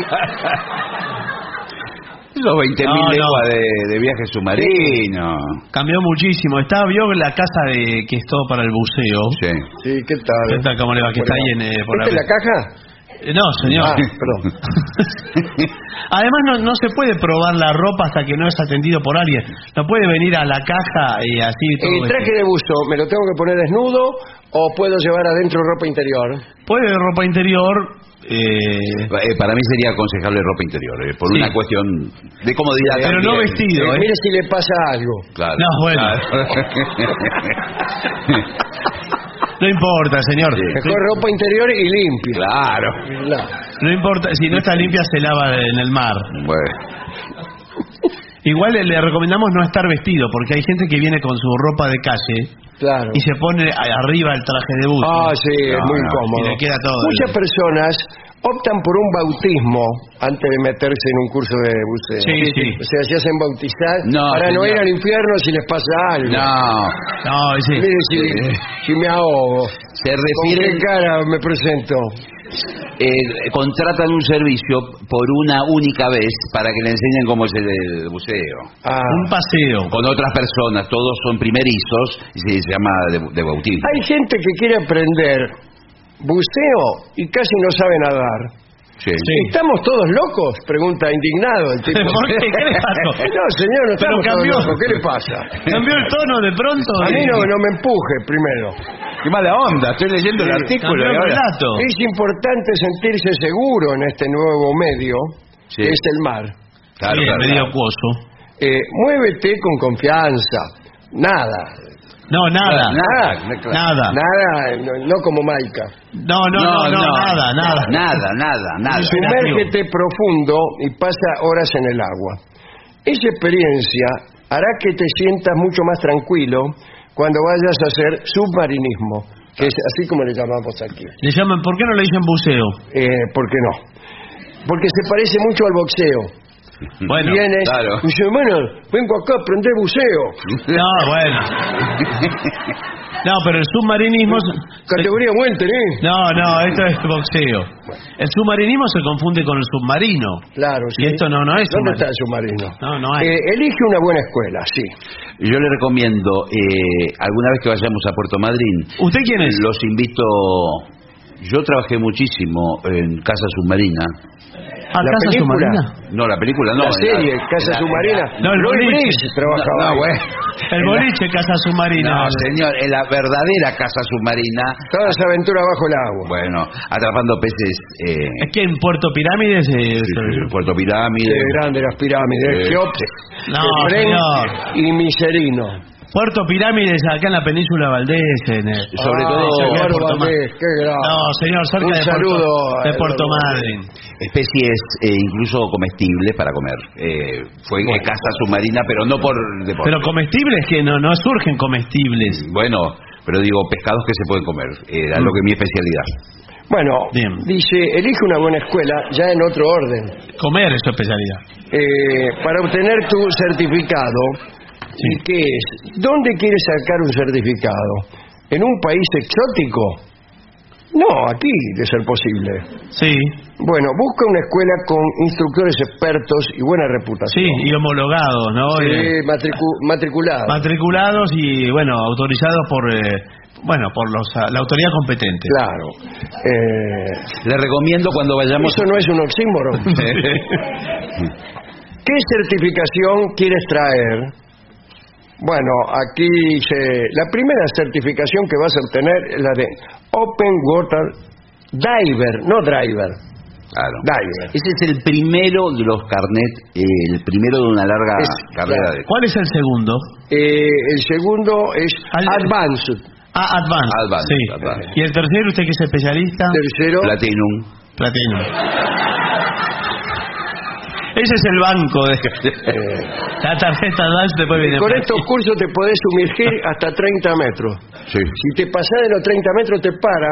No, claro. Para la cara. No, es que lo para. Ahora, Bien. si uno pierde la noción, porque no está marcado abajo del mar. ¿No está? No, ¿dónde va? ¿Cómo voy a saber? Y bueno, no está marcado. pero ¿Cómo debés no vas a tener ver? Lleva un reloj. Un que te barómetro. dice a qué profundidad está. Lo Claro. prueban en un balde. Claro, No, como en un balde. Claro, lo sumergen 30 centímetros y subía 30 centímetros. claro. ¿Así lo prueban? Sí. ¿Sabías que hay otras organizaciones, además del PADI? Bueno, yo ni siquiera sabía que había el PADI. ¿PADI qué es? Es como una especie de bebida. Señor Padre. No, este es el... Pabellón Argentino de Deporte. Pabellón no, señor. Bueno, es internacional. Hay otras organizaciones como el SSI, sí, y el NAUI. Sí. O sea, el sí y el NAU, No, que también ofrecen certificación. Sí. sí, internacional. ¿Qué me importa? De acá, retoma los consejos. Haz caso al instructor. Sí. Para eso Sí. está el instructor. Hay un escalafón muy estricto. en esto, ¿no? Sí.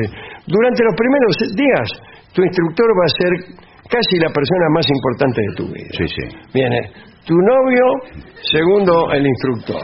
¿Por Sí. qué? A veces viene primero el instructor. Y a veces el instructor es el novio. Sí, No, también. Porque se va a sumergir con él y depende de la comunicación que usted tenga con el instructor. Si usted se pone mal con el instructor, Claro. Muchas veces es el lenguaje de señas por no poder la imposibilidad de hablar. claro, Mi amor. por ejemplo, hay señas. Sí. No Sí. puedo presentarme. No. No, Y señor. esa seña con traje de buzo es horrible. Señas. Mati, venga. No, de manejo submarino. Por ejemplo, vamos más a Vamos profundidad. para Claro. abajo. Así Vamos con para el- abajo, se señala con el Sí, dedo sí, para sí. abajo. Con los dedos para abajo. Y para Voy arriba. a enseñar el código. Sí. Sí. Vamos para abajo. Sí. Hace así con los dedos para Sí. abajo. Vamos para arriba. Hace así con los dedos para arriba. ¿Y para adelante? Para adelante no vamos. No. Y después, con los dedos para después adelante. hay Y para atrás, hace así. Es bastante fácil. hay un gesto que es así: tocarse la máscara, Sí. la escafandra, tocarse Pero si mirame bien. Golpearse con el dedo índice. Con el dedo índice y señalar. Mirá. Y si se acompaña con esta, viene un tiburón. No, señor. Bueno. Eso no son las señas. Bueno, comprueba el material antes de cada inmersión. Sí. ¿Inmersión? Inmersión. Sí, van a venir muchos inmersores. Dice, comprueba todo tu material y ver si no está pinchada la manguera. Claro. Si no está vencido el tubo de oxígeno. Por eso ¿Cuánto generalmente tiene? ¿Se vence? ¿Cuánto tiene? Sí. ¿Cuánto tiene que? Y mismo puede estar no vencido, puede estar vacío. Claro, que es mucho peor. Que no lo Pero rellenaron. el oxígeno vencido que se pone feo. Claro, se pudre. Se transforma en anhídrido En carbónico. anhídrido carbónico, Claro, y ahí señor. sonaste, ¿no? Después, cuida de tu compañero. No habíamos hablado de ningún compañero. Bueno. Hay un grupo. Nosotros damos los cursos en grupo. ¿Qué tal? Hoy vamos a salir el grupo chico. Somos 64 personas. Sí. Son 6 lanchas, Sí. un gomón. Y bueno, nos vamos a acuatizar. Te vamos a bautizar a vos. Bueno, muchas gracias. Sí. Me gustaría, Raúl. Pero vos sos Roberto, me dijeron. Sí, pero ya que me van a bautizar. Bueno. Dice, si estás aprendiendo en grupo o en pareja, pregunta a tu compañero qué tal está. No. Y verás que él también se preocupa por ti. Te va a preguntar, yo bien, ¿y vos?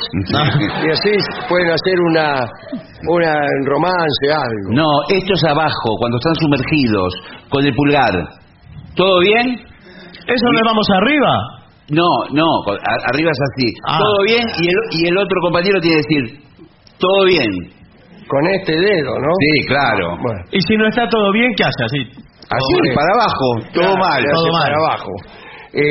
Bebe mucha agua. ¿Para qué voy a tomar más Sí. agua de la que hay? Sí. No, pero es importante llegar hidratado, señor. Nuestro cuerpo pierde una gran cantidad de agua mientras buceamos. Sí. Por eso es muy importante que bebamos mucha agua antes y después. Sí, pero eso con un límite. Durante trate de no beber. No, durante no. Pero tampoco una cantidad exagerada de agua que tenga la panza tan llena que se va a ir para el fondo. Claro. No puede. Dice, nunca aguantes la respiración. No. Durante 15 minutos, por ejemplo. No. Eso de jugar, aguantar la respiración. No, porque usted respira desde el Sí, mismo tubo sí. de oxígeno. Toma pastillas para el mareo si las necesitas. Sí. Pero no, tampoco, abajo no. ¿Y si se acuerda, cómo se va a dar cuenta? Y si no se sé, ya va. Respira de forma tranquila. Controla el pánico. ¿Por qué? Si no estoy asustado. Ahora me asusté. Ahora sí, había que tener pánico. Claro, había que tener pánico. Dice... No, porque vio que la gente jadea.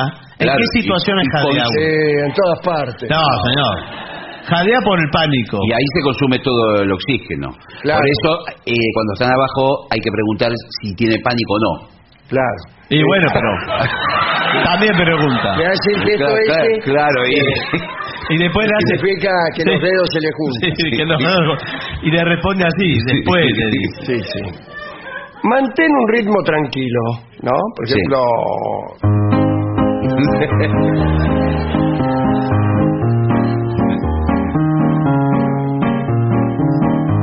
Así, No, un ritmo tipo, respiratorio, cardíaco.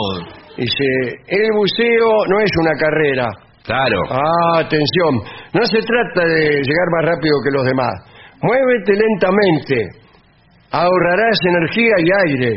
Claro. Casi en Dijo cámara el lenta. amante a su esposa. Y podrá disfrutar mejor del entorno. Sí. Incluso se recomienda el uso de patas rana. Bueno, Claro. sí. ¿Qué patas se usan ahora? Porque antes los buzos usaban zapatos de plomo. Claro. Bueno, no, ahora son patas de rana, como dice el señor. El plomo, pero entonces no quieres ir para abajo. Sí, el plomo se pone en el cinturón. Claro. Va un Pues si cinturón. no, te quedas flotando y Claro. no encontrás nunca ningún barco hundido. Claro. Se pone un cinturón de plomo de 20, 30, 40 kilos. Pero tanto. 20, Sí. 30. Y después hay que volver. 15, bueno. No tomes alcohol el día antes. Y el día antes, qué sé yo. No, bueno, no. Sé consciente de los riesgos. No tomes un avión después de bucear. ¿Por qué? Se descompensa Porque la presión, señor. estuvo para abajo y toma el avión y está para arriba. Sí. Ya el cuerpo lo tiene medio acostumbrado. Sí. Nunca te lleves nada del fondo marino. Debemos cuidar ese ecosistema tan preciado. Así que no te lleves nada. Por ejemplo, ves una botella de plástico, No. una lata de cerveza. Cosas de la naturaleza. No señor, hay, que están ahí. no hay cosas. ¿Cómo no va a haber Bien, cosas de no. la naturaleza? Un Sí. caracol se refiere, cosas así. Cuidado con la fauna marina. Sí. Tranquilo. Los tiburones se suelen alejar o pasan a cierta distancia. Si ves uno, actúa de forma tranquila Sí, y ¿cómo? observa lo que hace tu instructor. Si el instructor se fue rajado. Hace 10 minutos. Ya lo observé. Está arriba de la lancha el instructor. Sin embargo, hay muchos peces que pueden ser muy venenosos. Sí. Mantén la distancia. Los más bellos en general. Sí. Los más bellos. Sí, Ustedes están... qué idea de la naturaleza, ¿no? Sí. Bueno, Queda extasiado, lo toca y se apunta envenena. tus inmersiones en un dive logbook. Sí. Yes. Sí. Lo anotas ahí. Elige si te conviene más, anteojos o máscara. Yo Yo siempre uso anteojos, pero No, máscara no. Yo siempre recomiendo máscara porque el ¿Y por anteojo... qué usa anteojos? No, No, eso que tiene puesto es una máscara.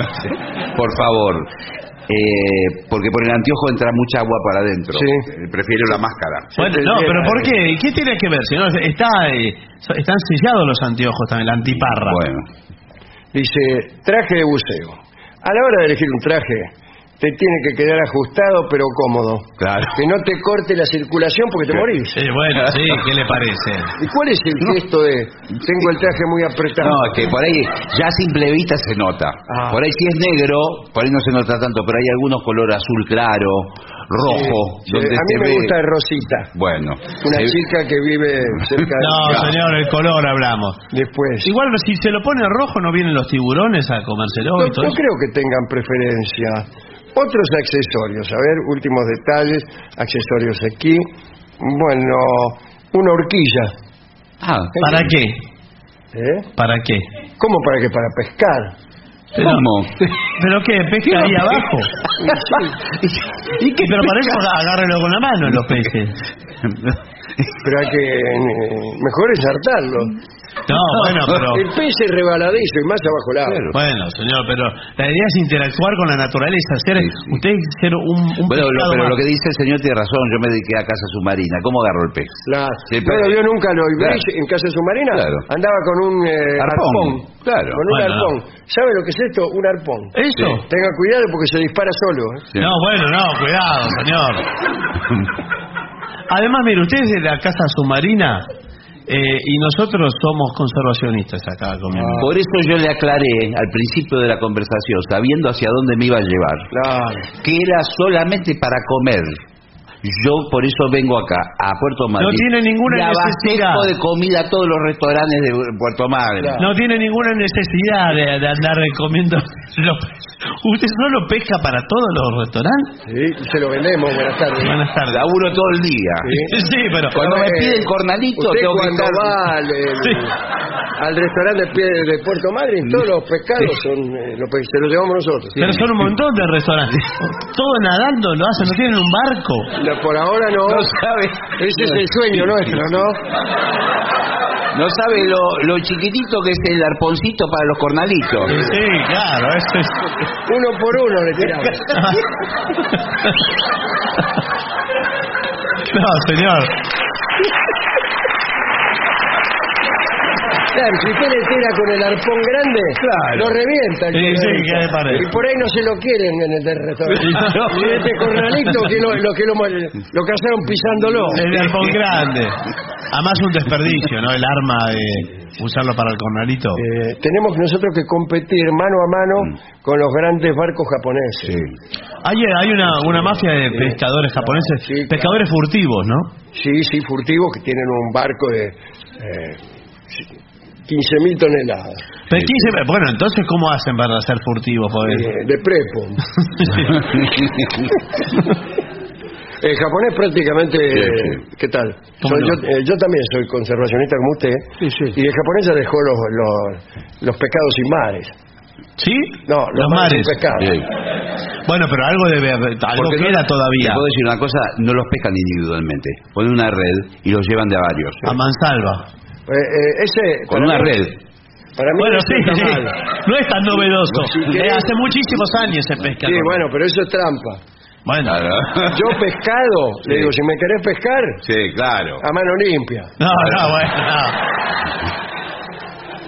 Pero tengo entendido que los japoneses agarran las ballenas y todo lo otro lo tiran, no les importa. Sí, lo desperdician. Lo desperdician. Y hacen, porque allá son locos por la ballena, ¿vio? Sí. Hacen aceite de ballena. Sí, tan tarde. Antes el aceite de ballena se usaba para las lámparas. ¿Para la luz? Sí. Ah, bueno, no, pero ahora no sé para qué la usarán. En Japón a lo mejor sí. No creo, señor. Bueno. Las papas fritas harán con Bueno, ¿se va a notar o no se va a notar? Sí, lo voy a anotar. Bueno, primera clase tiene que meter la cabeza adentro de este tacho, Sí. a ver cuánto aguanta. Pero eso no puede ser, a mí me dijeron que... Claro. Es ver qué capacidad tiene para resistir. Claro. Pues si usted dice 1, 2, 3 y saca la cabeza, ya le aconsejaría que se dedicara a otra cosa. Bueno, pero esa es la primera clase. Porque de repente tú puedes tener una avería en el tubo de oxígeno, está en la profundidad, necesita tener aire para llegar hasta arriba. El buzo, incluso un señor buzo, se le corta la manguera, y se queda sin aire, puede aguantar 24 horas. 24 horas sin la manguera. Sí. Me parece exagerado. Porque el tipo va graduando el aire. Las últimas 2 horas son terribles. No. Porque ya está medio flotando. Lo peor es que no sabes si te van a venir a sacar. Claro. Bueno, no, yo duro, no sé, 1 minuto y medio quizá. No, eso no es nada. 39. No, bueno, no, pero es mi sueño. Bueno, mi sueño también es tener un barco. Pero tiene caja. ¿Tiene caja torácica o cómo? Bueno, ¿Cómo 1 minuto y medio? Sí, señor. Lo que pasa es que soy de pulmón chico. No. Mire, este broche, Sí. antes de la primera inmersión, póngaselo en la nariz. Sí. De esta manera. Ah, sí. ¿De esta manera? Sí. A ver, sumérjase. A mí, Sí. A mí, sí. A ver, empieza a Contar. 1, 2, 3, 4. Yo quiero un pecho de los 4 quesos. Una 4. Ahora. 4 Bueno, Los buzos después les queda la voz así cuando... ¿Por qué lo dice? Porque imagínese un congreso de buzos. bueno, esto es todo, señor. ¿Terminó el informe? Terminó la vuelta, prontito. ¿Pero cómo puede ser? Si ni me mojé. Lleve plata siempre en el traje de buzo. ¿Para qué? Uno nunca sabe lo que le puede pasar. Bueno, No, no tiene bolsillo. Capaz que empieza a nadar y sale como a 20 kilómetros de Claro. donde salió. Y después, ¿cómo vuelve? Claro. Bueno, ¿Cómo vuelve? ¿Que lo va a traer un pescador gratis? No. Pues si usted saca, tome 20 pesos, bueno. no, señor, pero... Me de nuevo a Puerto Madre. Pero si no tiene bolsillo los trajes de buzo, ¿no vio que no tiene? No, bueno, no importa. No importa. ¿Y dónde lo guarda la plata? Bueno, no se debe. Vamos, si usted quiere, a la parte musical de este programa. Permiso. Pausa, por favor.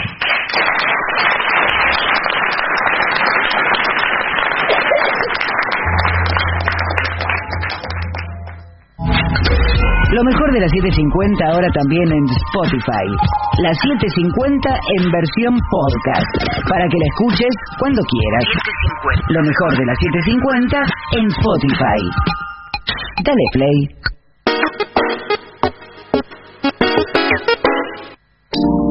AM750. Objetivos. Objetivos.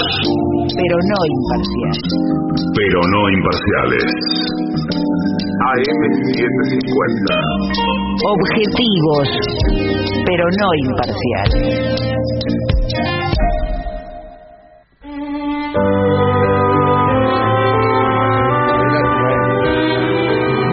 Ya llega al auditorio Caras y Caretas de la ciudad de Buenos Aires nuestro querido y nunca bien ponderado maestro, el sordo Arnaldo Gansé.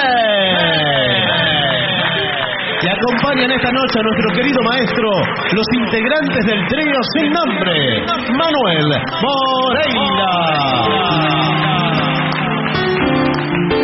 el señor Martín Cacotolina y su babosa, y el licenciado pentacadémico Ale Tolera.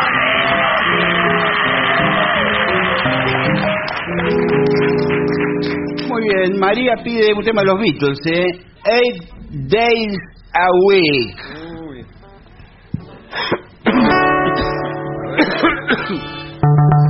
¿Va? 1, 2, 3 y...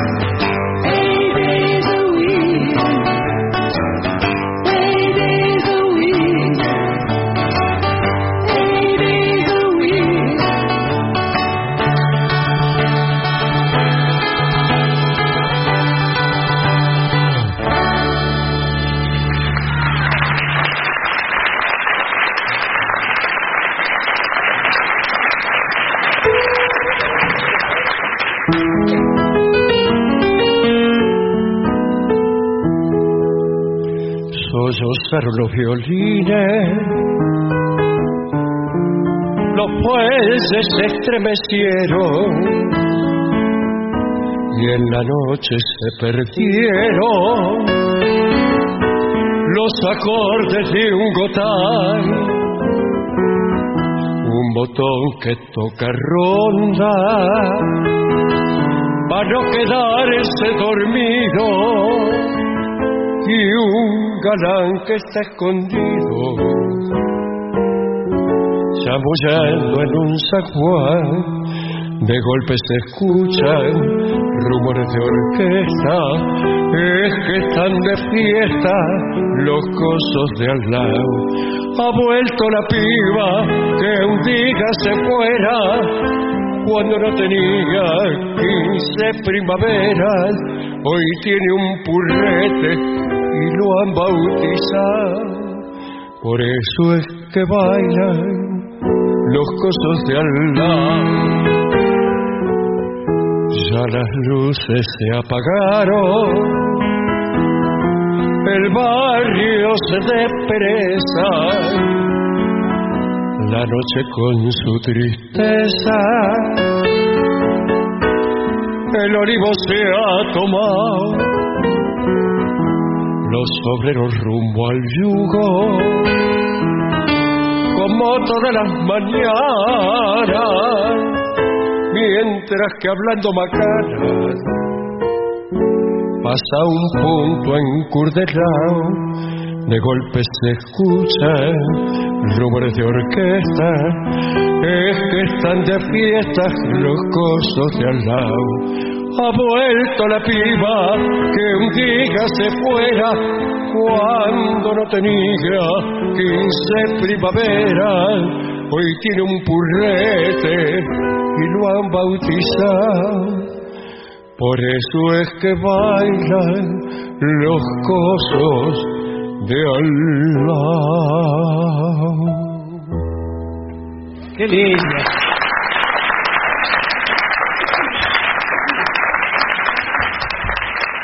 ...457 días. Pepín Rodríguez Simón. Prófugo. 2245 días. Milagro Sala. Presa política. Lo mejor de las 7.50 ahora también en Spotify. Las 7.50 en versión podcast, para que la escuches cuando quieras. Lo mejor de las 7.50 en Spotify. Dale play. AM 750. Objetivos, pero no imparciales.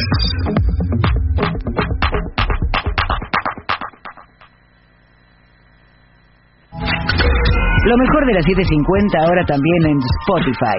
Las 7.50 en versión podcast, para que la escuches cuando quieras. Lo mejor de las 7.50 en Spotify. Dale play. Somos AM750. Derecho a la información. La hora 1:52 minutos. En Buenos Aires la temperatura es de 17 grados 5 décimas. El cielo está parcialmente nublado, humedad 90%. El acuerdo con el FMI logró el dictamen y será votado hoy en el recinto. La sesión iniciará a las 14 y los distintos bloques ya garantizaron su respaldo a la iniciativa que surgió de la Comisión de Presupuesto y Hacienda. Por su parte, el presidente de la Cámara Baja, Sergio Massa, remarcó que el proyecto original sufrió 27 correcciones y cambios. Tuvimos entre el origen de cada una de las propuestas individualmente, más la propuesta del Ejecutivo y el texto final, hubo 27 correcciones y cambios. Así que imagínense que fue un trabajo artesanal, pero que vale la pena porque en definitiva cumplimos con el mandato y la decisión del presidente, que es, digamos, tratar de resolver un problema que no generamos, pero que los argentinos nos votaron para resolverlo. Además, Massa anticipó que el acuerdo será aprobado por amplia mayoría.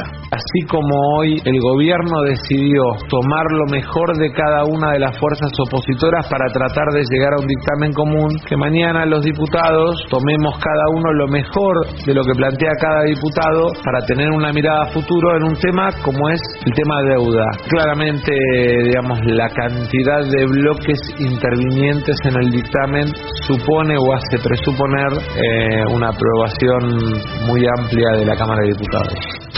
Corrientes. Fue sancionada la ley de emergencia agropecuaria en la provincia. El objetivo de la norma es asistir a los productores afectados por los incendios forestales que ya consumieron más de 1 millón de hectáreas. De afuera. Estados Unidos aprobó un paquete de ayuda para Ucrania por $13.600 millones.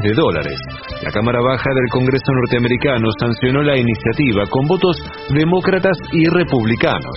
La mitad de esos recursos está destinada a la asistencia a los refugiados, mientras que la otra mitad, 6.500 millones, irán directamente a gasto militar. Pelota. River y Argentinos Juniors ya están en los 16avos de final de la Copa Argentina. En su partido por la primera fase, el Bicho superó por 2-0 a Olimpo en la ciudad de Rosario. Por su parte, el Millonario goleó por 5-0 a La Ferrere en Jujuy. En Buenos Aires, la temperatura es de 17 grados 5 décimas, el cielo está parcialmente nublado, humedad 90%. Federico Martín. Somos AM750. Derecho a la información. AM750. Objetivos, pero no imparciales. 457 días. Pepín Rodríguez Simón. Prófugo. 2245 días. Milagro Sala. Presa política.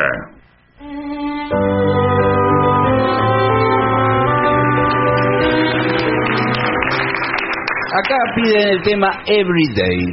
Ah, qué linda canción, a ver. ¿Everyday? 1, 2, 3. Every day is getting closer, going faster than a roller coaster. Love like this will surely come my way. Hey, hey, hey, hey. Every day is getting faster. Everyone says go ahead and ask her. Love like yours will surely come my way. Hey, hey, hey, hey. Every day seems a little longer everywhere. Love's a little stronger. Come what may. Do you ever long for true love from me? Every day is getting closer, going faster than a roller coaster. Love like yours will surely come my way. Hey, hey, hey, hey, hey.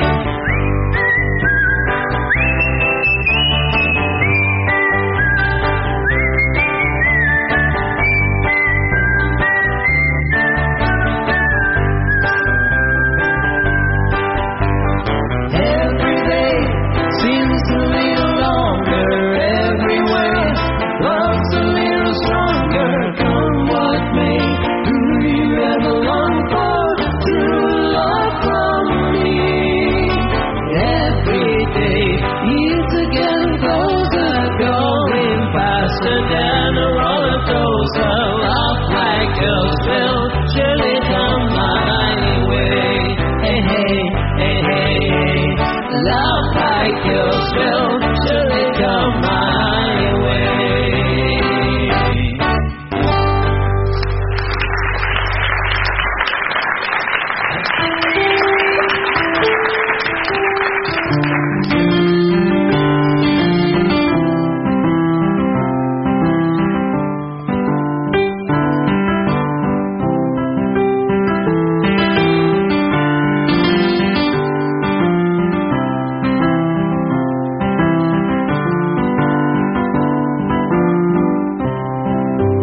Cantar, si ustedes me permiten, la milonga del peón de campo.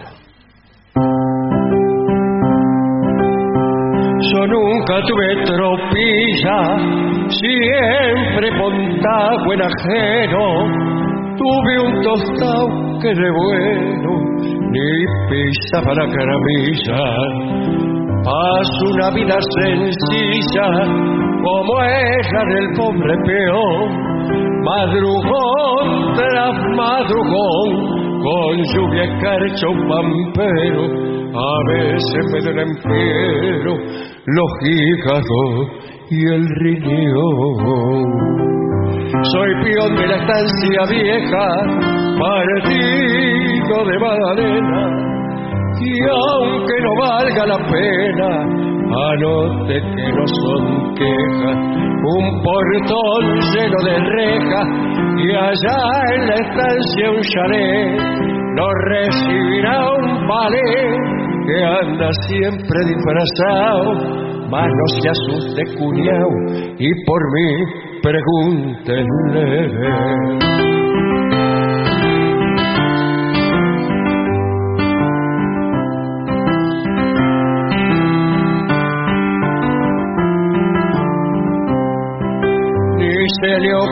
decirle que viene pa' visitarme, diga que viene a cobrarme y lo han de dejar entrar. El hombre le va a indicar que siga los bucanitos. Al final está un ranchito que han levantado estas manos. Esa es su casa, paisano, y ahí puede pegar el grito. Allí le voy a mostrar mi mancarrón y 2 perros, una cepuera de fierro y un montón de cosas más. Si es entendido verá un rancho de fina trama y el retrato de mi mamá en donde paso rezando mientras lo voy adornando con florecitas de retama. Que puede ofrecer un peón que no sea su pobreza. A veces me entra tristeza y otras veces rebelión. En más de una ocasión pensé en hacerme perder para ver de ser feliz en otro pago lejano, pero la verdad, paisano, me gusta el aire de aquí. ¡Qué hermoso, maestro! ¡Qué lindo!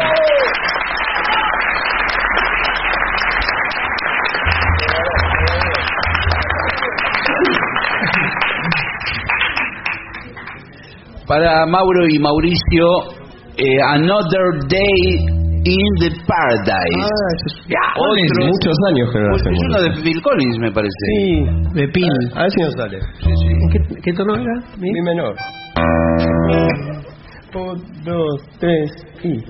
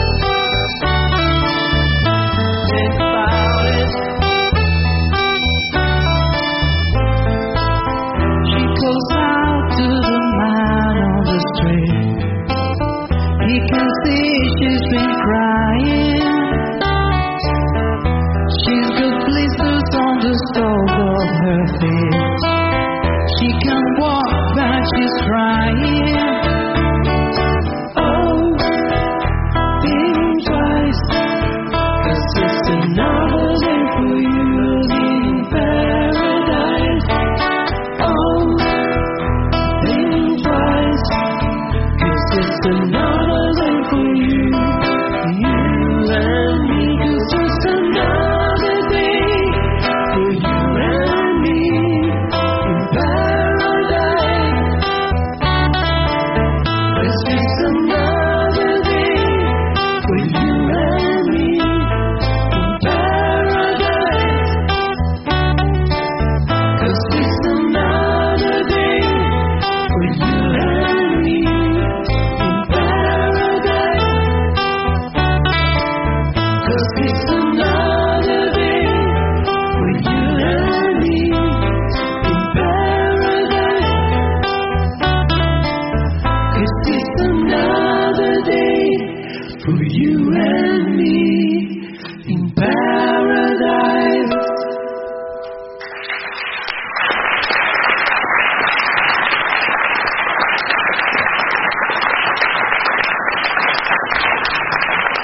Creo adivinar el brillo de la trompeta de Gillespie. ¡Esa!